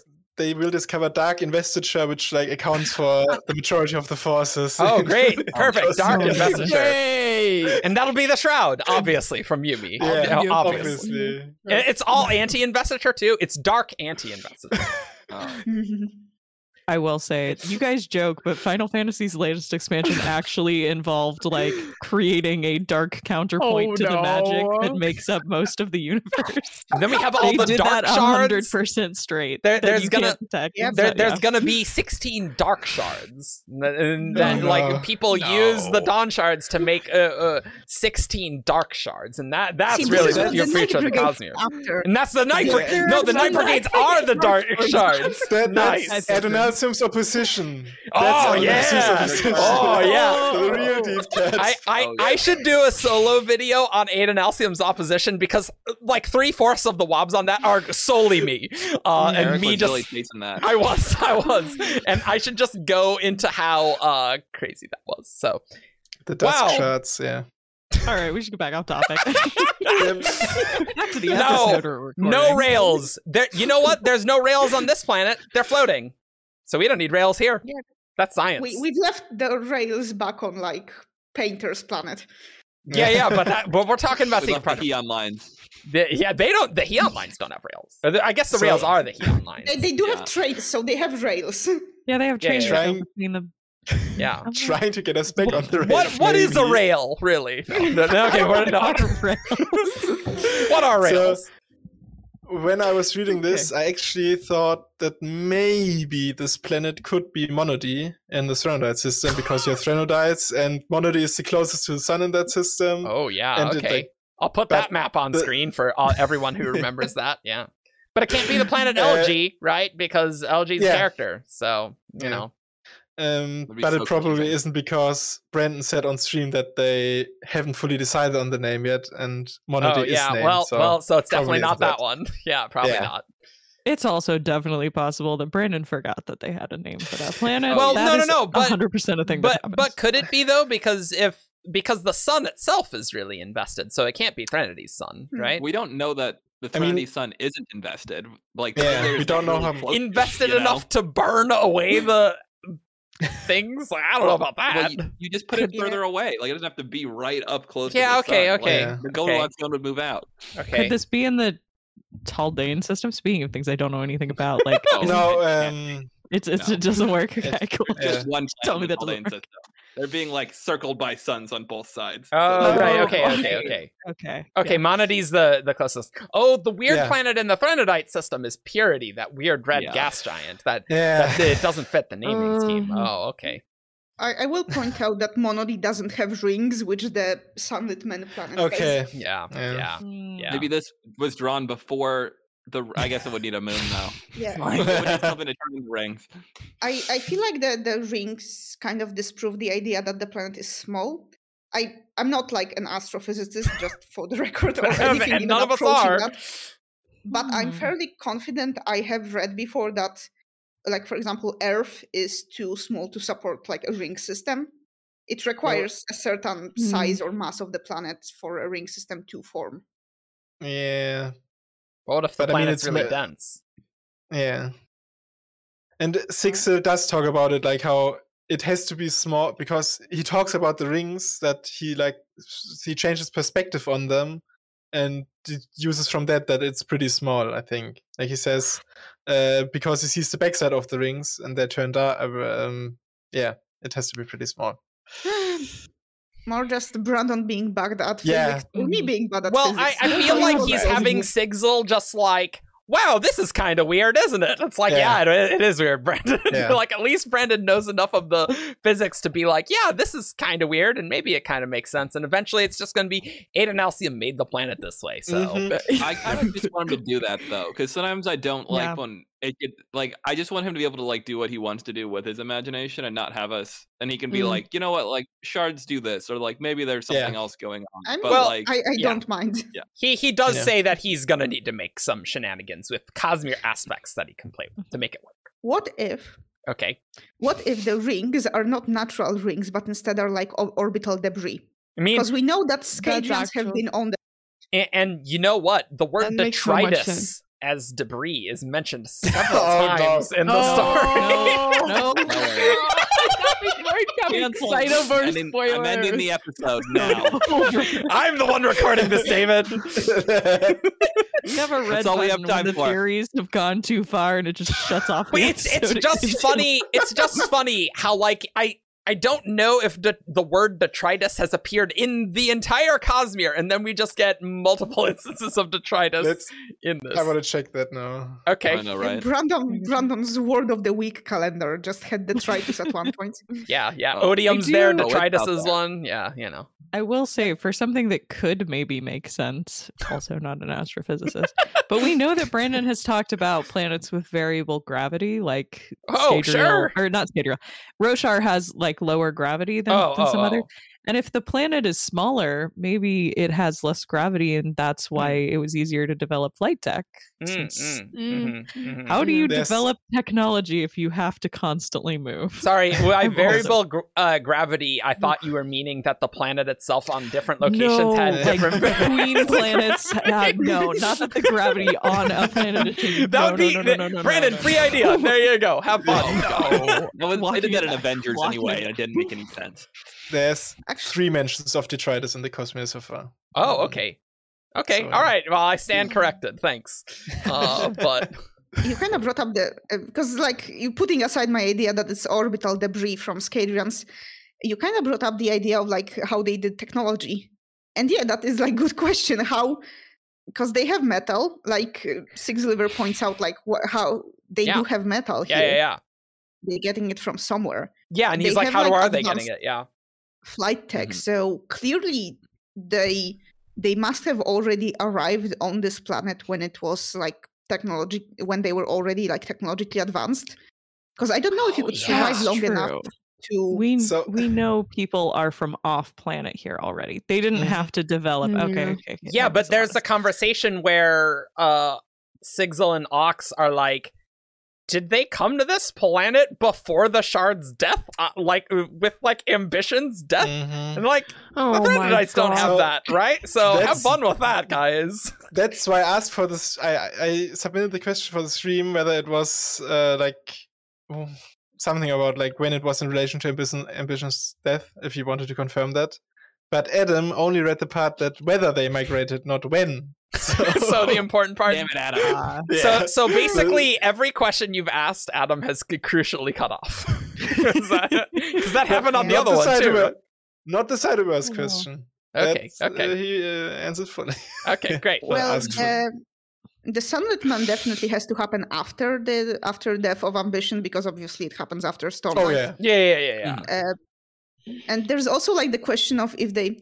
So for the question of if they migrated before or after Ambition's death, if they are still this like linguistically and like name and culturally similar to Threnodites, maybe Brandon will prove me wrong and say like, their culture was so isolated that it just stayed completely the same. But I personally find it implausible that they had been separated for this long. I think what's more likely, because Sigzil and Aux are acting like Threnodites or on other planets would also leave shades.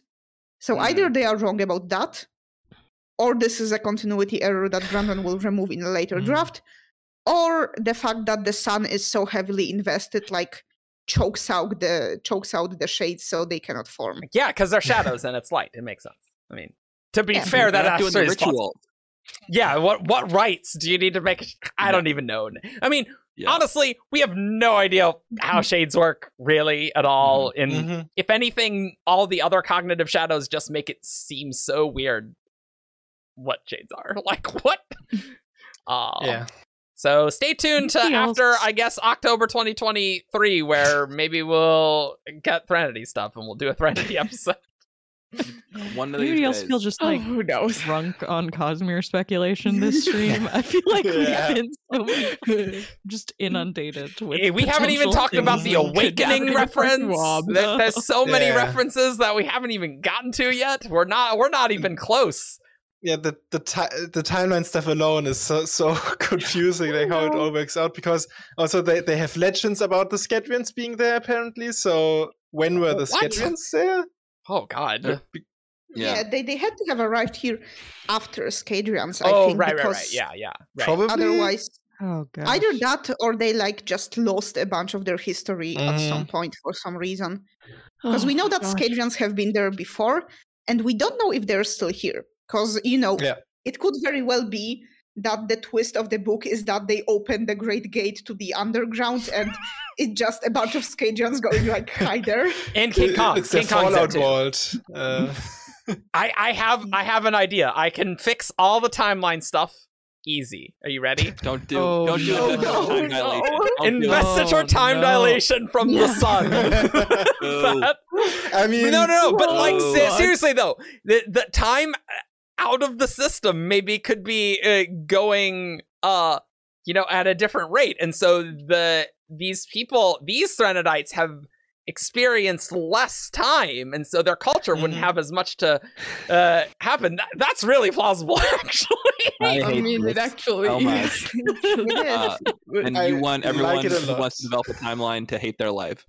Have fun, Joff. And like the Scadrians are going forward, right? Easy. I hate that time dilation is a thing that exists in our universe for the sake of the timelines and stuff. You need it for GPS. Yeah, true. The relativistic correction, Alex. You need it. Without Einstein. And so let's just add investiture into it, and the sun is so invested. But like, there's not a shard here? Yeah, no. I mean, the sun's it's doing stuff. Did Aiden Halcyon was just like, I'm just gonna make a shard level sun that's just like always doing this or something? Like, okay, Aiden Halcyon, sure, buddy. So what is happening? The ember magic has to come from somewhere as well. That's true. Yeah, it does, doesn't it? And I mean, I wouldn't be surprised if it was my Aether shenanigans. Oh yeah, let's get Aethers involved. That'll really clear things up. Oh, great.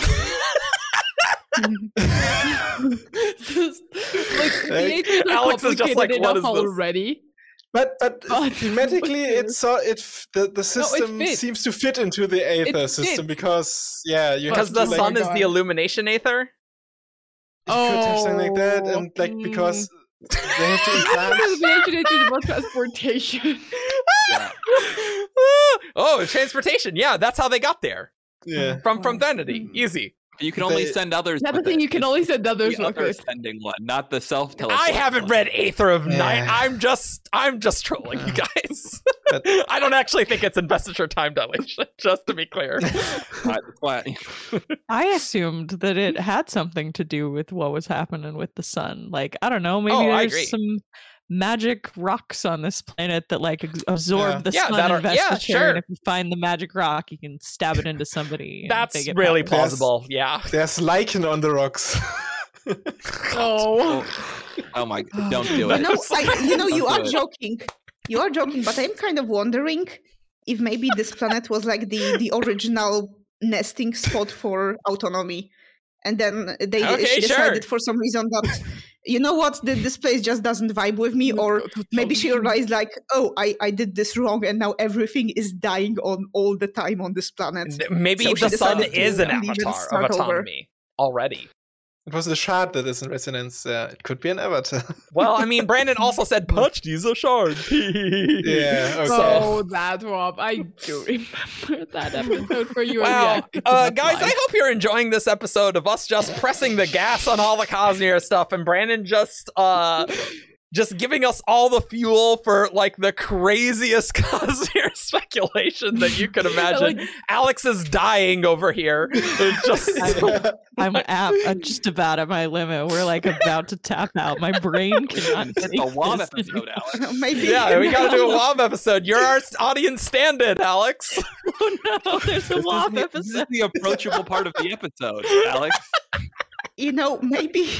Maybe we should like slow down and just cut off the Cosmere part and focus just on the maybe we should honestly, we're gonna get a lot of setting stuff later, right? We don't know. It's weird.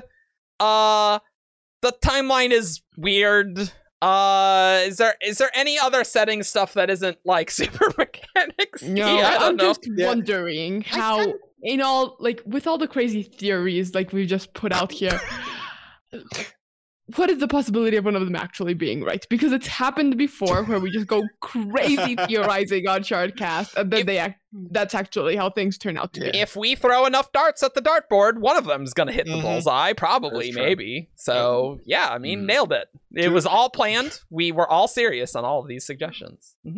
to throw something else into the timeline. Oh, great. Stuff. Great. I just remembered. No. Because they have brass mines, apparently. Oh, yeah, that's true. Or That's true. something like that. So. Oh, yeah. What The is Florins? There's the They're bracers. Florins. Yeah. So what's going on with the bracers and hackable bracers? So it's not just. Now we just need hackable guns, and then we'll be right into the silly, villainous things that you can just hack. David, I did not put together the bracers are probably brass. That's really smart. And David, Yeah. the worst part about Florin as a term is that it sounds a lot like a Scandinavian word or Germanic word that, like, from Frozen. And Southern Scadrians probably named it, maybe. Oh. So That's really cool. Huh. Oh, I wow, had this total crackpot that these Ember people are actually the Fire Mothers and Fire Fathers.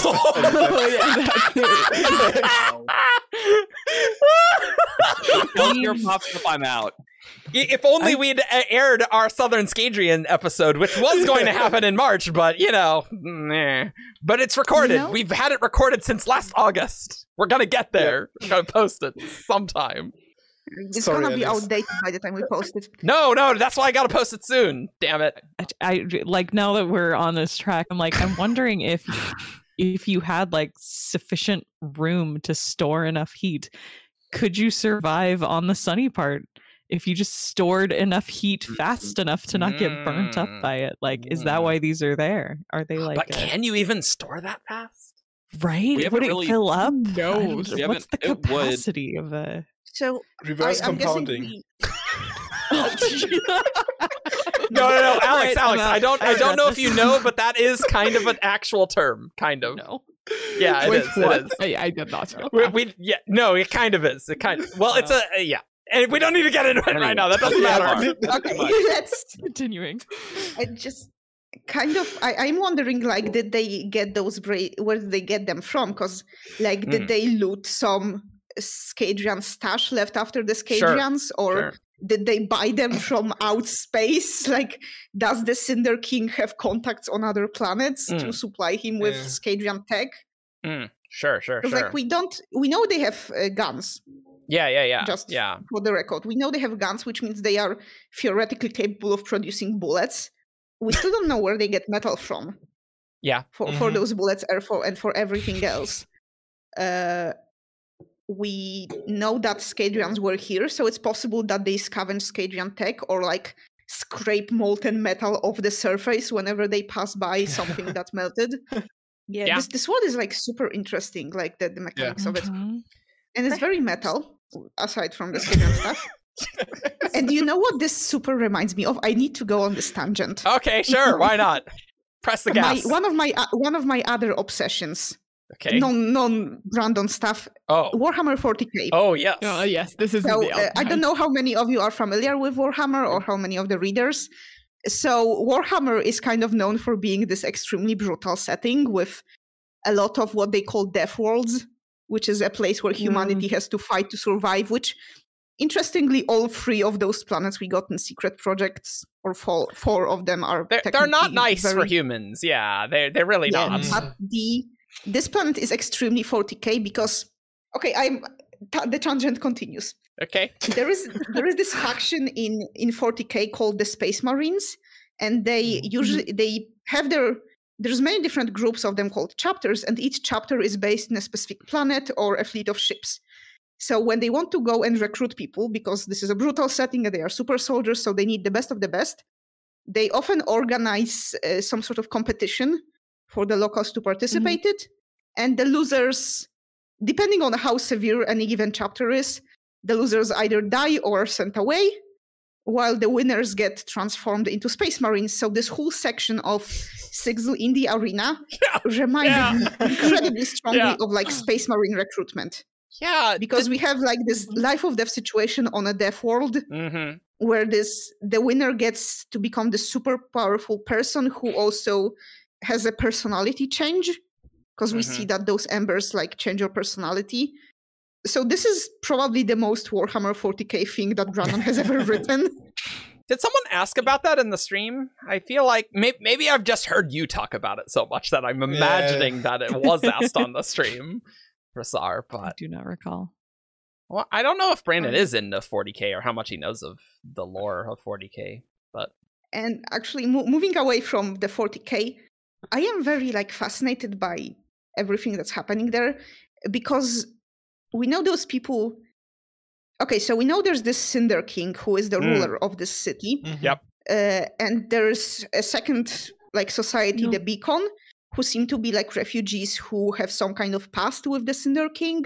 Yeah. And then there are the other columns, because one of the greater good asks what if Sigzil is from a different column, which seems to be their name for those groups of ships. So Veronica just sobbing, just the idea of column. Column. About the column thing, it was capitalized, and I know Brandon is terrible as capitalization. Oh yeah, don't trust any capitalization in this. Of course, the first thing this made me think of was a group called the Columns. I forgot exactly how it's called, but the Columns of something in the third Air Awakened series, A Trial of Sorcerers. So I was like, why? Yeah. Why? Sorry, continue. It's the super mysterious group, and that's it instantly caught my mind with that. I didn't even consider that Brandon is bad at capitalizing. Oh yeah, don't trust him. I was like, capitalization in the text version of this is just all over the place. As is the italics. So we know there's several different groups or columns of ships moving around the planet. Yeah. So the questions I have is how many of them does the Cinder King control? Does every one of those columns except Beacon has a Cinder King of its own or a Cinder Queen? Sure. Or for example, why does the Cinder King has such an elaborate way of executing people? Because the only thing you really need to do to execute someone on this planet, if you don't want to do it yourself, is land a ship, kick someone out, take off. They cannot walk faster than the sun. Instead they are going through this elaborate ritual of putting metal spikes in the ground and chaining them to the ground, and they have this competition where the losers are chained to the ground. So this is a question, for example, is this how they get the embers from? Are embers remains of people who were killed by the sun? And maybe the spikes are how they find them again after traveling across the planet. Sure, yeah. I know. I am spitballing here. There's another spiking magic. Another spiking magic. Yeah. I'm curious, what actually happens to people when they're getting ember stabbed? Why does that make them loyal? Is there a mind control thing involved? Is this an emotions, you just sort of become angry? Is there a dependence thing where they need power and therefore will be there's all sorts of dynamics that could be, but we clearly see somebody from Beacon got embered and is now no longer wanting to be rescued. Yeah. Why? Yeah. Seems so to I think yeah, go ahead. So. It seems to have almost made her feral. At least the way the Cinder King controls them seems to be through those bracers, or at least that's what Sigzil thinks. Because maybe they can absorb some of the heat and make them survive the procedure, something like that. It could be, Interesting. It definitely, to me, is reminiscent of hemalurgic spikes, being stabbed in the chest with something, producing some pretty drastic effects. Yeah. And so to me, that always is what do they do? What's going on with their spirit web? What are they modifying? Yeah. It reminds me a lot of Steel Inquisitors. Yeah. But the interesting thing was Steel Inquisitors were checked before being given spikes for loyalty. They were supposed to be loyal. But Ruin did not need the Steel Inquisitors to be loyal because he could just take control. Yeah, right. Yeah, there's that whole... Sure. Which vibe is this? Sure, yeah. And the Cinder King also seems to have some extra powers. Because he does try to do something to Sigzil that doesn't work out. It doesn't work, yeah. Yeah. So there's something going on with him. And also, just the fact that he seems to be more whole than the other Cinder people. There is something, he's got I didn't know this until this read too, he's got kind of an aura thing going on too. Oh yeah? that I didn't, or at least that was my read of it. I couldn't quite decide how I wanted to interpret it, but yeah, what's the quote? Here, let me read it. I'll start from like the beginning right here. Yeah, sure. Talking about his eyes. They simmered a deep red color as if lit from behind. The effect reminded Nomad of something from his past long ago, but this was less like the red eyes of a corrupted soul and more like something that was burning inside the man. His black jacket glowed as well, but only on the very edges with a similar red-orange color. Looked like he, let's see, where's the wall? Oh, his glow was mirrored on many of the buildings, the rims of the walls glowing as if by firelight. It gave the city a feel like it had just been aflame recently, and these were its ashes. So I wasn't sure if that was his presence or if the city itself is glowing in some way. Huh. I love the drop of corrupted investiture there too. That's pretty cool. But you know what this reminds me of? Susebron, and like the way when he walks, like the light is. It's like a different sort of life aura, almost maybe. Like I could see him potentially like powering the city in some way. Oh, okay. You know, sort of being responsible for. Just reminds me of like an aesthetic of infusion in an MMO. It's like, ooh, I have the fancy aura and particle effects on me, and the Cinder King has got this fiery one. Ooh. He's all in microtransactions. Cool relic weapon. he's into the microtransactions. I mean, he's been swiping. All of Brandon's descriptions, like, it is so metal and badass. Like, it's so cool. Yeah, I really like just the descriptions of the flames and how they kind of gutter at certain points or flare when when these Ember men seem to get kind of angry, or like it just like I think when one of them gets knocked out, like the flame kind of goes out a little bit in their chest for a moment, you know. So I think it's just cool aesthetics like that where I'm like, I need all the fan art whenever anybody feels like they want to drop something out of that. I am totally down to. And we haven't really had like fire magic in the Cosmere, because like fire magic, I immediately start to think like elemental magic, and like Brandon's not doing that, but like this is clearly like evoking the cool parts of fire magic, and I'm like, oh yeah, I like that, without it being like I am controlling fire necessarily. So it's kind of neat. I wonder what would happen if you were like to douse that ember in their chest. Like, do they have to wear hats or like ponchos whenever there's a rain out? I don't know. When he spits I don't even know if there is. It fizzles though. Wow. Huh. So maybe like the Wicked Witch of the West, you just have to defeat them with a bucket of water. but like their chest is all exposed, so I imagine it wouldn't have that much. Like that would be such a colossal. Here's my weak point, stab it. It's like, no, it's probably fine. And true, there is rain, so Rebecca and her crew could probably have just brought buckets if that was what they needed. They probably tried that. Yeah. This is a video game, and you have to reveal where the crit spot is on the enemies, actually. Yep. Cool. I think the last thing, maybe we should have done this first, but we'll talk about it here, is just sort of the style of this narrative. It's definitely not Hoid telling a story, but you know, with one of Hoid's apprentices. But this is very much the sort of action-packed, pressing the gas, and we're just going straight forward, and like not really much time to breathe. And it's like, whoa, what the hell's happening here? Like the entire way.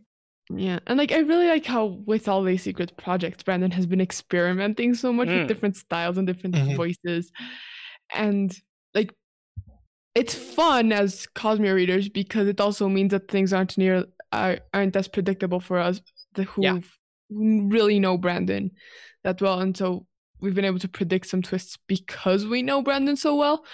I think that this like experimentation will definitely make things very different when we get to read the full books for predictions and stuff. But also, like, as a writer, it's really interesting to see someone just trying so many different things and like putting them out, because that's not something you normally get. Yeah. Yeah, I think I definitely, like, when I was reading this, I was like, oh, thank God that Brandon had time to write these, because I would just hate if he, like, as much as I like the Stormlight style, I would hate if he was like locked into that, and that was kind of all that he could write, and he's given like a little more freedom to do. Like, this is frantic compared to the pace of the Secret Project 1 chapter. You know, this is so much more action than everything else, and it's just so much fun to see how he plays with the pacing and the tone and the actual like voice of the whole thing. Yeah, I also love how there's like this strong theme across every aspect of the book of movement. Because like you have Sigzil who is running from something, and practically since the moment he tears out the spikes that bind him to the ground, he's constantly in motion, whether under his own power or by being dragged somewhere. Everything is constantly moving. The ships are constantly moving. People are like, even the game in the arena is about running away from the Ember people. It's not like about fighting them. The group of people who rescue him are then running away. The first big action set piece we have is a chase scene. So like everything in this book is about motion. Like Stormlight, when you breathe in Stormlight, you just gotta keep moving. Yeah. It makes me wonder if we're going to see a moment in the work somewhere where we get a moment of stillness and that it feels impactful, because everything has been so movement based up till this point. That would be, I think, could be a really powerful emotional moment. Yeah. If I were to guess, this would probably happen if or when they get underground, where they no longer have to run away from the sun. Certainly the sun is like, we gotta go right now or else we're all dead. So I will say, like, just a thought on sort of the secret projects as a whole, now that we're at the last one. When talking about like authors exploring really different kinds of story voices, I do think this has been just a really cool experiment for Brandon, because I think one of the things I like about Brandon's works as a whole is we constantly see him using a work to improve and then seeing that improvement pay off in later works. Yeah. And I think this is going to be sort of like a really cool repertoire building thing that's going to pay dividends in those big series that we're looking forward to later on in the future. Yeah, because I will say, if you like stories or books where authors play with sort of genre style a lot, the Cloud Atlas book is really cool. You've always been talking about that. I love that, because it's like 6 different genres in one book across a bunch of different eras, and it does some similar stuff to this. So I mean, I could definitely on my shelf for forever, and I'm always just I enjoyed the movie as weird as it was, and I've just always been like, I gotta read this book. I can imagine Brandon taking elements of these secret projects and like having, because like Stormlight plot lines, every character's arc, if they're not interacting with other characters, is somewhat self-contained, right? And you could really have, you could really draw from some of these experiences to shake up a big Stormlight book. Although you probably couldn't do this one because sort of the frantic pace would be really slowed down with so many viewpoints in a Stormlight book. So you probably couldn't do this.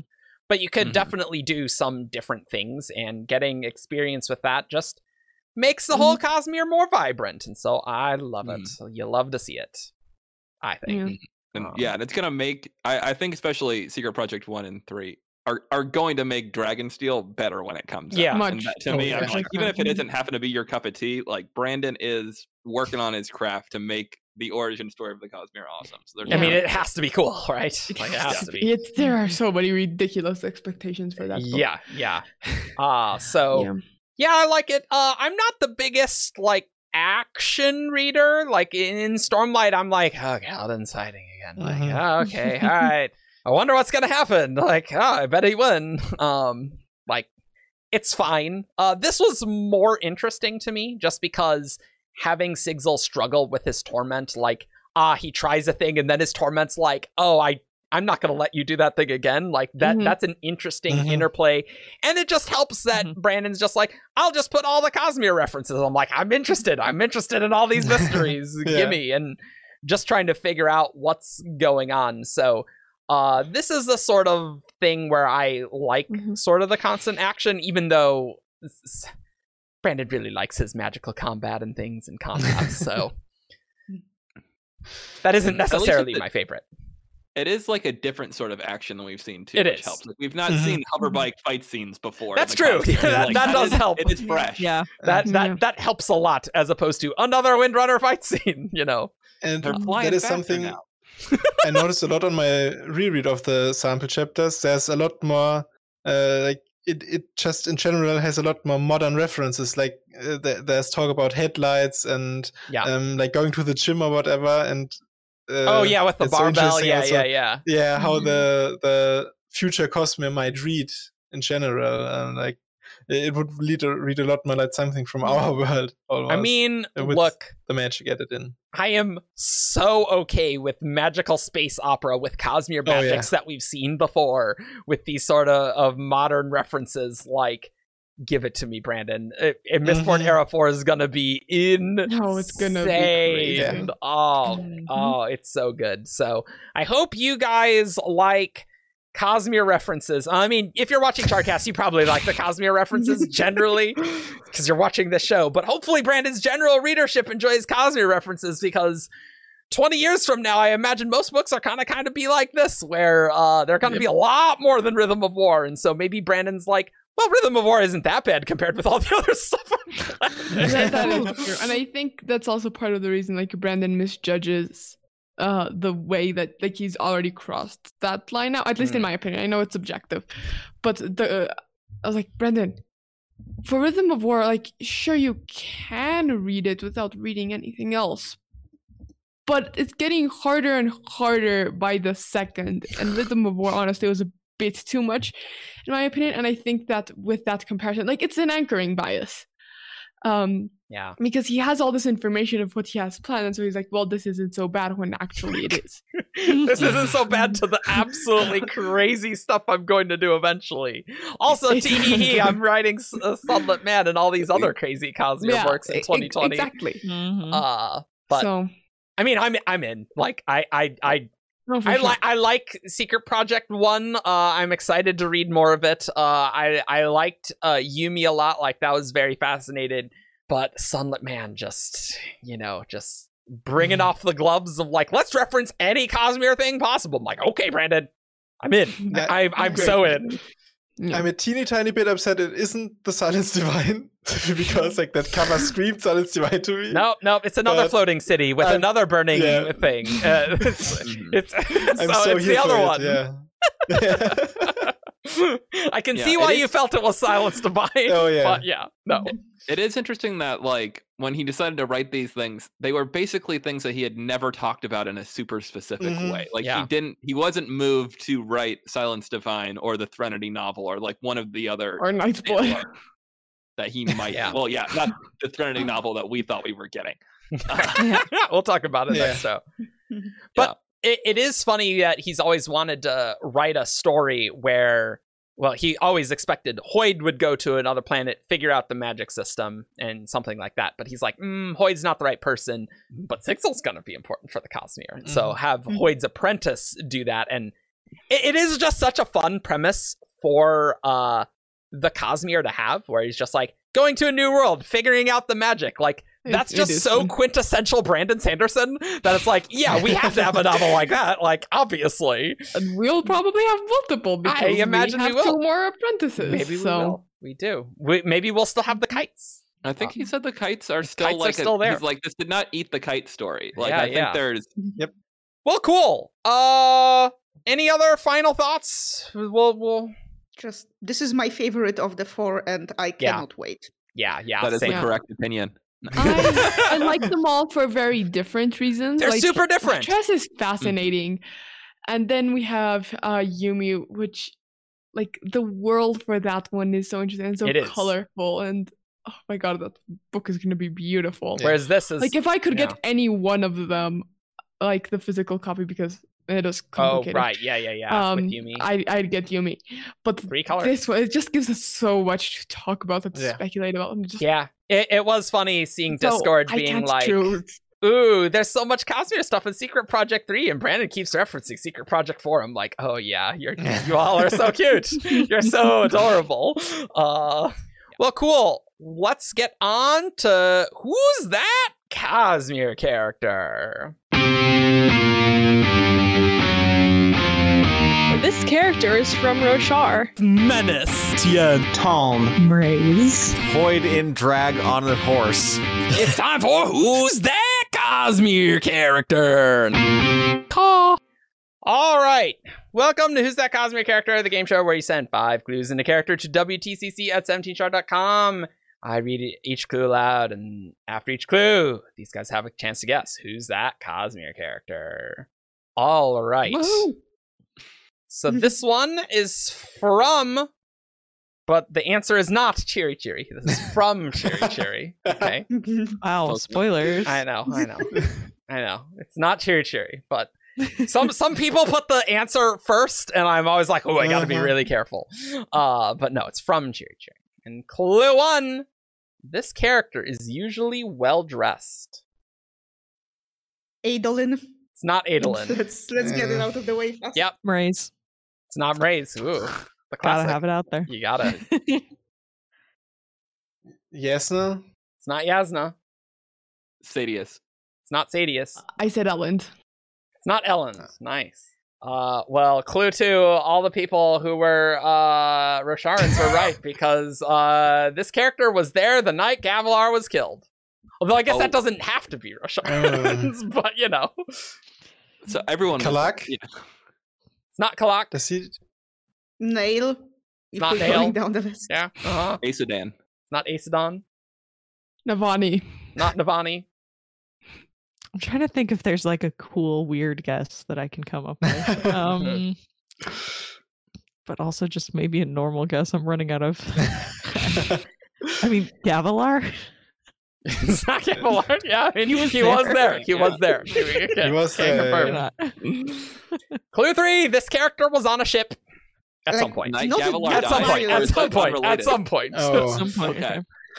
Yeah. Yeah. I don't think on the same night. No. Alethkar's not landlocked, but Kolodar doesn't have a port. Is it Ivory? It is Ivory. Nice. Oh, and in fact, Nice. it is Ivory, Yasna Spren, and Cheery Cheery says, but I hope you guessed Adolin because that was my trick. Well, that was the first guess. So, I mean, First guess. Yeah. You got us. and the last 2 clues are this character was in a battle, and this character was in Shadesmar. Nice. Really leading down that Those are good Adolin clues. path. Yeah. Right, exactly. that's really good. Yeah. It's just unfortunate that it's like well dressed Adolin. It's like okay, well he's not him. Yeah. Yep. All right. Character number 2. This one is from Dan the Mystic on the forums, but Ambrose Whitelock on Discord. Clue 1. This character is dead. Gavilar. It's not Gavilar. Why would you Jezrien. have Gavilar on your mind? It's not Jezrien. Tien. It's not Tien. Oh. Nice. Vin. It's not Vin. Shallan's mom, maybe. It's true. We're going to talk about that in 2 weeks. Don't you worry, everyone. No, it is not Shallan's mom. Clue 2. This character was infamous. Ooh. Miles, the one from Alloy of Law. Not Miles. I'll follow you. Bloody Tan. It's not Bloody Tan. How about Sadie's the Sunmaker? Ooh, it's not Sadie's the Sunmaker, but I good like guess. it. I like it. I'm going to guess with Palm. It's not Palm. Mm-hmm. She's the best. That was everyone, right? I mean, Yep. Yeah. the Lord Ruler? Oh, sorry. Oh, is that your guess? I thought you already guessed, but I'm not sure. No, Oh, no, I hadn't. It is the Lord Ruler. Da, da, da! Hey! Ta-da! I did not expect that. I Yeah. thought about guessing him. Yeah. And then thought, okay, maybe not. I like clue 3 though. This character had children. Like, oh, thanks. Thanks a lot. And clue 4, this character wore a lot of jewelry. And clue 5, this character was a villain in the story. Cute. I like it. Those are some good ones. Thanks. All right, so now we'll have our Who's That Cosmere character priority queue, which you can submit to if you're a Herald on Patreon. And so this one, which, by the way, if we've done this before, let me know. I don't know. This one is from Lyriel. And clue 1, this character is not a viewpoint character. Now all I can think of are viewpoint characters. Oh, yeah, I know. I'm trying to think Well about done. whether we already did that one right now. Because we have done a couple of from Lyriel. We'll find out. We will. You know what? I'm gonna guess Nail again. It's not Nail. think Gavilar still does technically qualify, even though with the Stormlight 5 prologue. Doesn't count just yet. for me with Menace. Ooh, it's not Menace, but I like it. Oh wait, isn't he is a viewpoint character? Yeah, he's like Because, the start of. Oh, the start of oh okay, yeah. Oh yeah, I don't like that then. Doing that too. Like I'm like, oh, Town, and I'm like, no, he's a viewpoint character. Yeah. His viewpoint was very introspective, David. I don't know what you're talking about. Yeah, everyone's favorite interlude. That was. I mean, I do really like that interlude. interlude. To be honest, Oh yeah, I think it's haunting. That is legit one of my favorite interludes. Yeah. It's cool, but there's not a lot of information for a Herald POV. It's just Yeah. Well, I mean, it's definitely like teasing later things, right? Mm-hmm. We barely knew what the heralds were in Birds of Radiance, David. No, I just always want more, Eric. I'm greedy at heart. Anyway, I'm trying to think. How about? You go ahead. I was gonna say Amaran, even though he should have had a viewpoint. Oh, well, he no, had it's a not viewpoint. I know. I'm also trying to think of major He had a characters viewpoint who at the end of don't have Oathbringer. He did. Yeah. viewpoints. Yeah, he did. I think he doesn't have a view. I really ought to know, but I'm gonna guess Mraze again. It's not Raze. And also, I think you mean at the end of Words of Radiance for Amaran. Right. Yeah. He's he dead was at the end very of dead at the end of Oathbringer. Oh yeah, freaking tall now. That wasn't on my viewpoint. Dang, there's so many sneaky viewpoints. Yeah. Sneaky viewpoints. Did you guess Veronica? Sorry. You're muted again. You're muted again. So. Do not know why this keeps happening. Anyway, Chanarak. Speaking Whoa, of it's Herald not Chana. viewpoints. Whoa. We're just teasing them so much for the next 2 weeks. We are very excited to do the Stormlight 5 prologue. No. Yep. Like, for sure. Clue 2. This character is close with a main character. What does that mean? What does it mean to be close to a main character? Hasina? Lynn? It's not Hasina. It's not Lynn. We do have a Hasina viewpoint. Oh yeah, we do. It's Rip. Well, that's your guess already. Yeah, because I thought of the Lyran one. I had forgotten. Yeah, too bad. I assume this was sent before secret projects were out, so I'm gonna guess Sigzil. Yeah, yes. And we have a Sigzil viewpoint as well. We do have a yeah. Oh, well, it's not Sigzil. Too bad. Bridge for characters. Nope. Yeah. Pattern. It's not Pattern. This is going great. Viewpoint. That'll be cool someday. I mean, we got a Sylve viewpoint, so like we could easily get one. Not. I'm going to guess Tindwyl. I can't remember if you had a viewpoint from her. We didn't. I don't think think it's not so, Tindwyl. yeah. No. All right. Next one. Clue 3. This character is big-bellied. Sebarial? It's not Sebarial. That's a good guess. This is a good guess. What about? Oh no, I was gonna not Breeze. He had a viewpoint. We've had Breeze viewpoints. Yep. Yeah. So many viewpoints. And I'm just like, Yeah. No, it's funny because I use that. This is a viewpoint character for the Chiri one, but Yeah. it was I guess before. And because I mean it's so strange to have a viewpoint from a character like Chiri. Oh yeah. We did. I love it. Kayain? It's not Kayain. Oh, is it the guy whose name I can't remember, but he's the made for representative of the 5? No, it's not the main form representative of the 5. Thank you. That's sufficiently specific. So thank you. Is it okay. I always forget which Mar it is. Is it Laramar? The priest, Lightsong's priest. Oh no, it's not Laramar. Sorry. That's a good guess. That's I remember really it's a little. Yeah. No. He is pudgy. He is pudgy. Yeah. Yeah, I don't know about having a big belly, but Eventeo? It's not Eventeo. He's trying to lose weight. I remember that much. Yeah. This is a Paula, tough one. did you guess? I did. Okay. I was the one who guessed Sebarial. Oh yeah, right. Yeah. That was a good one. That was 1,000 years ago. Mhm. All right, clue 4. This character has worn a strange hat.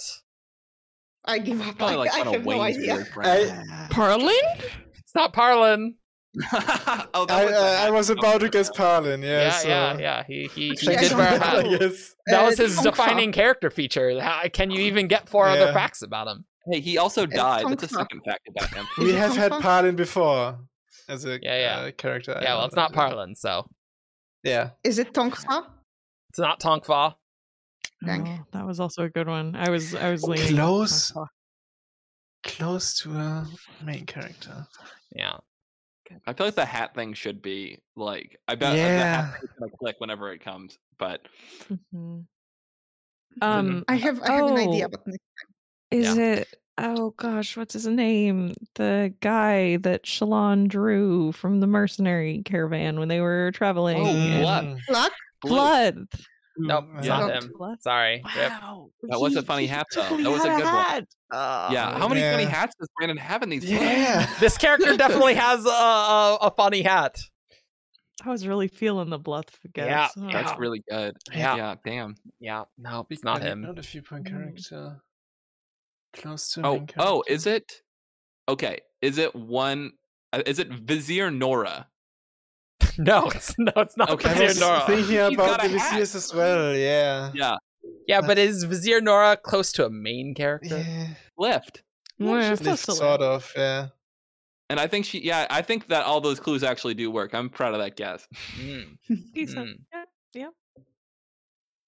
I didn't think I was gonna have one. Kuvis. I know, that's so specific already.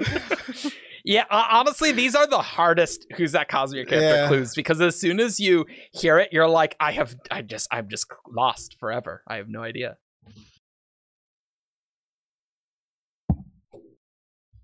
Big bellied. I have a guess. Character too is like, this isn't someone super obscure, supposedly. Yeah. This article has reasonable length on the Coppermind. That's our metric. Did you just give away their gender? I think you said this character. I said this character. Oh, I thought his page is what you said. Oh, I don't know. So. It's good 7K bytes, so not super obscure. Okay. Paleo, quick, scrape the Coppermind for articles. But I rounded. How much did I round? You'll never know. You'll never know. Big bellied. I know. It's like, if you don't get it at clue 5, I will describe I'm going to pass on this one because I could guess anyone and not get it. Clue 5. This character does not wear a uniform. Okay, I have a guess. Oh, I know. Is it the Admiral from White Sand? Nope. This is the quartermaster for the Cobalt Guard guy. He's the one who gives them their uniforms when they go in Words of Radiance. And they need to cut the patches off the shoulders. It's that guy. No, it is not that guy. What? He wouldn't have a 7K byte article, would he? He's got he's got a whole little scene though. Yeah. We can make Paleo. I can write 7K bytes about it. Okay. Fair enough. David's very good at it. No, it's not them. Damn it. What's that guy's name? Yeah. Oh well. No. I give up. Oh, wait. There's one of Dalinar's elites, and they're in the bar, and he's talking about how all the women are going to think his new hat is really sexy. Oh, I know his name. You're right. It's him. It's got to be him. I feel like this is specific enough to give you the guess. I think you should give a shot if it's Bastion, right? Bastion was one of them. It's either Bastion or the other. It is Bastion! Yay! He's got a weird hat. He does have a weird hat. Yep. Nice. Good clue. That was a good Nice. And he is close to Dalinar. He also was in the very first Chasm Fiend hunt at the first one where you get he's the hunt master. Yeah, he's the one hunt master up with the Chol carrying the bait around, and he's like, "Oh, here comes the Chasm Fiend." Thanks for needing to make me bleep that, David. It's really great. No. He's making me bleep that. I think I'm editing these. All right, everyone. Well, we hope you enjoyed this interesting episode where we talked about Cosmere and stuff.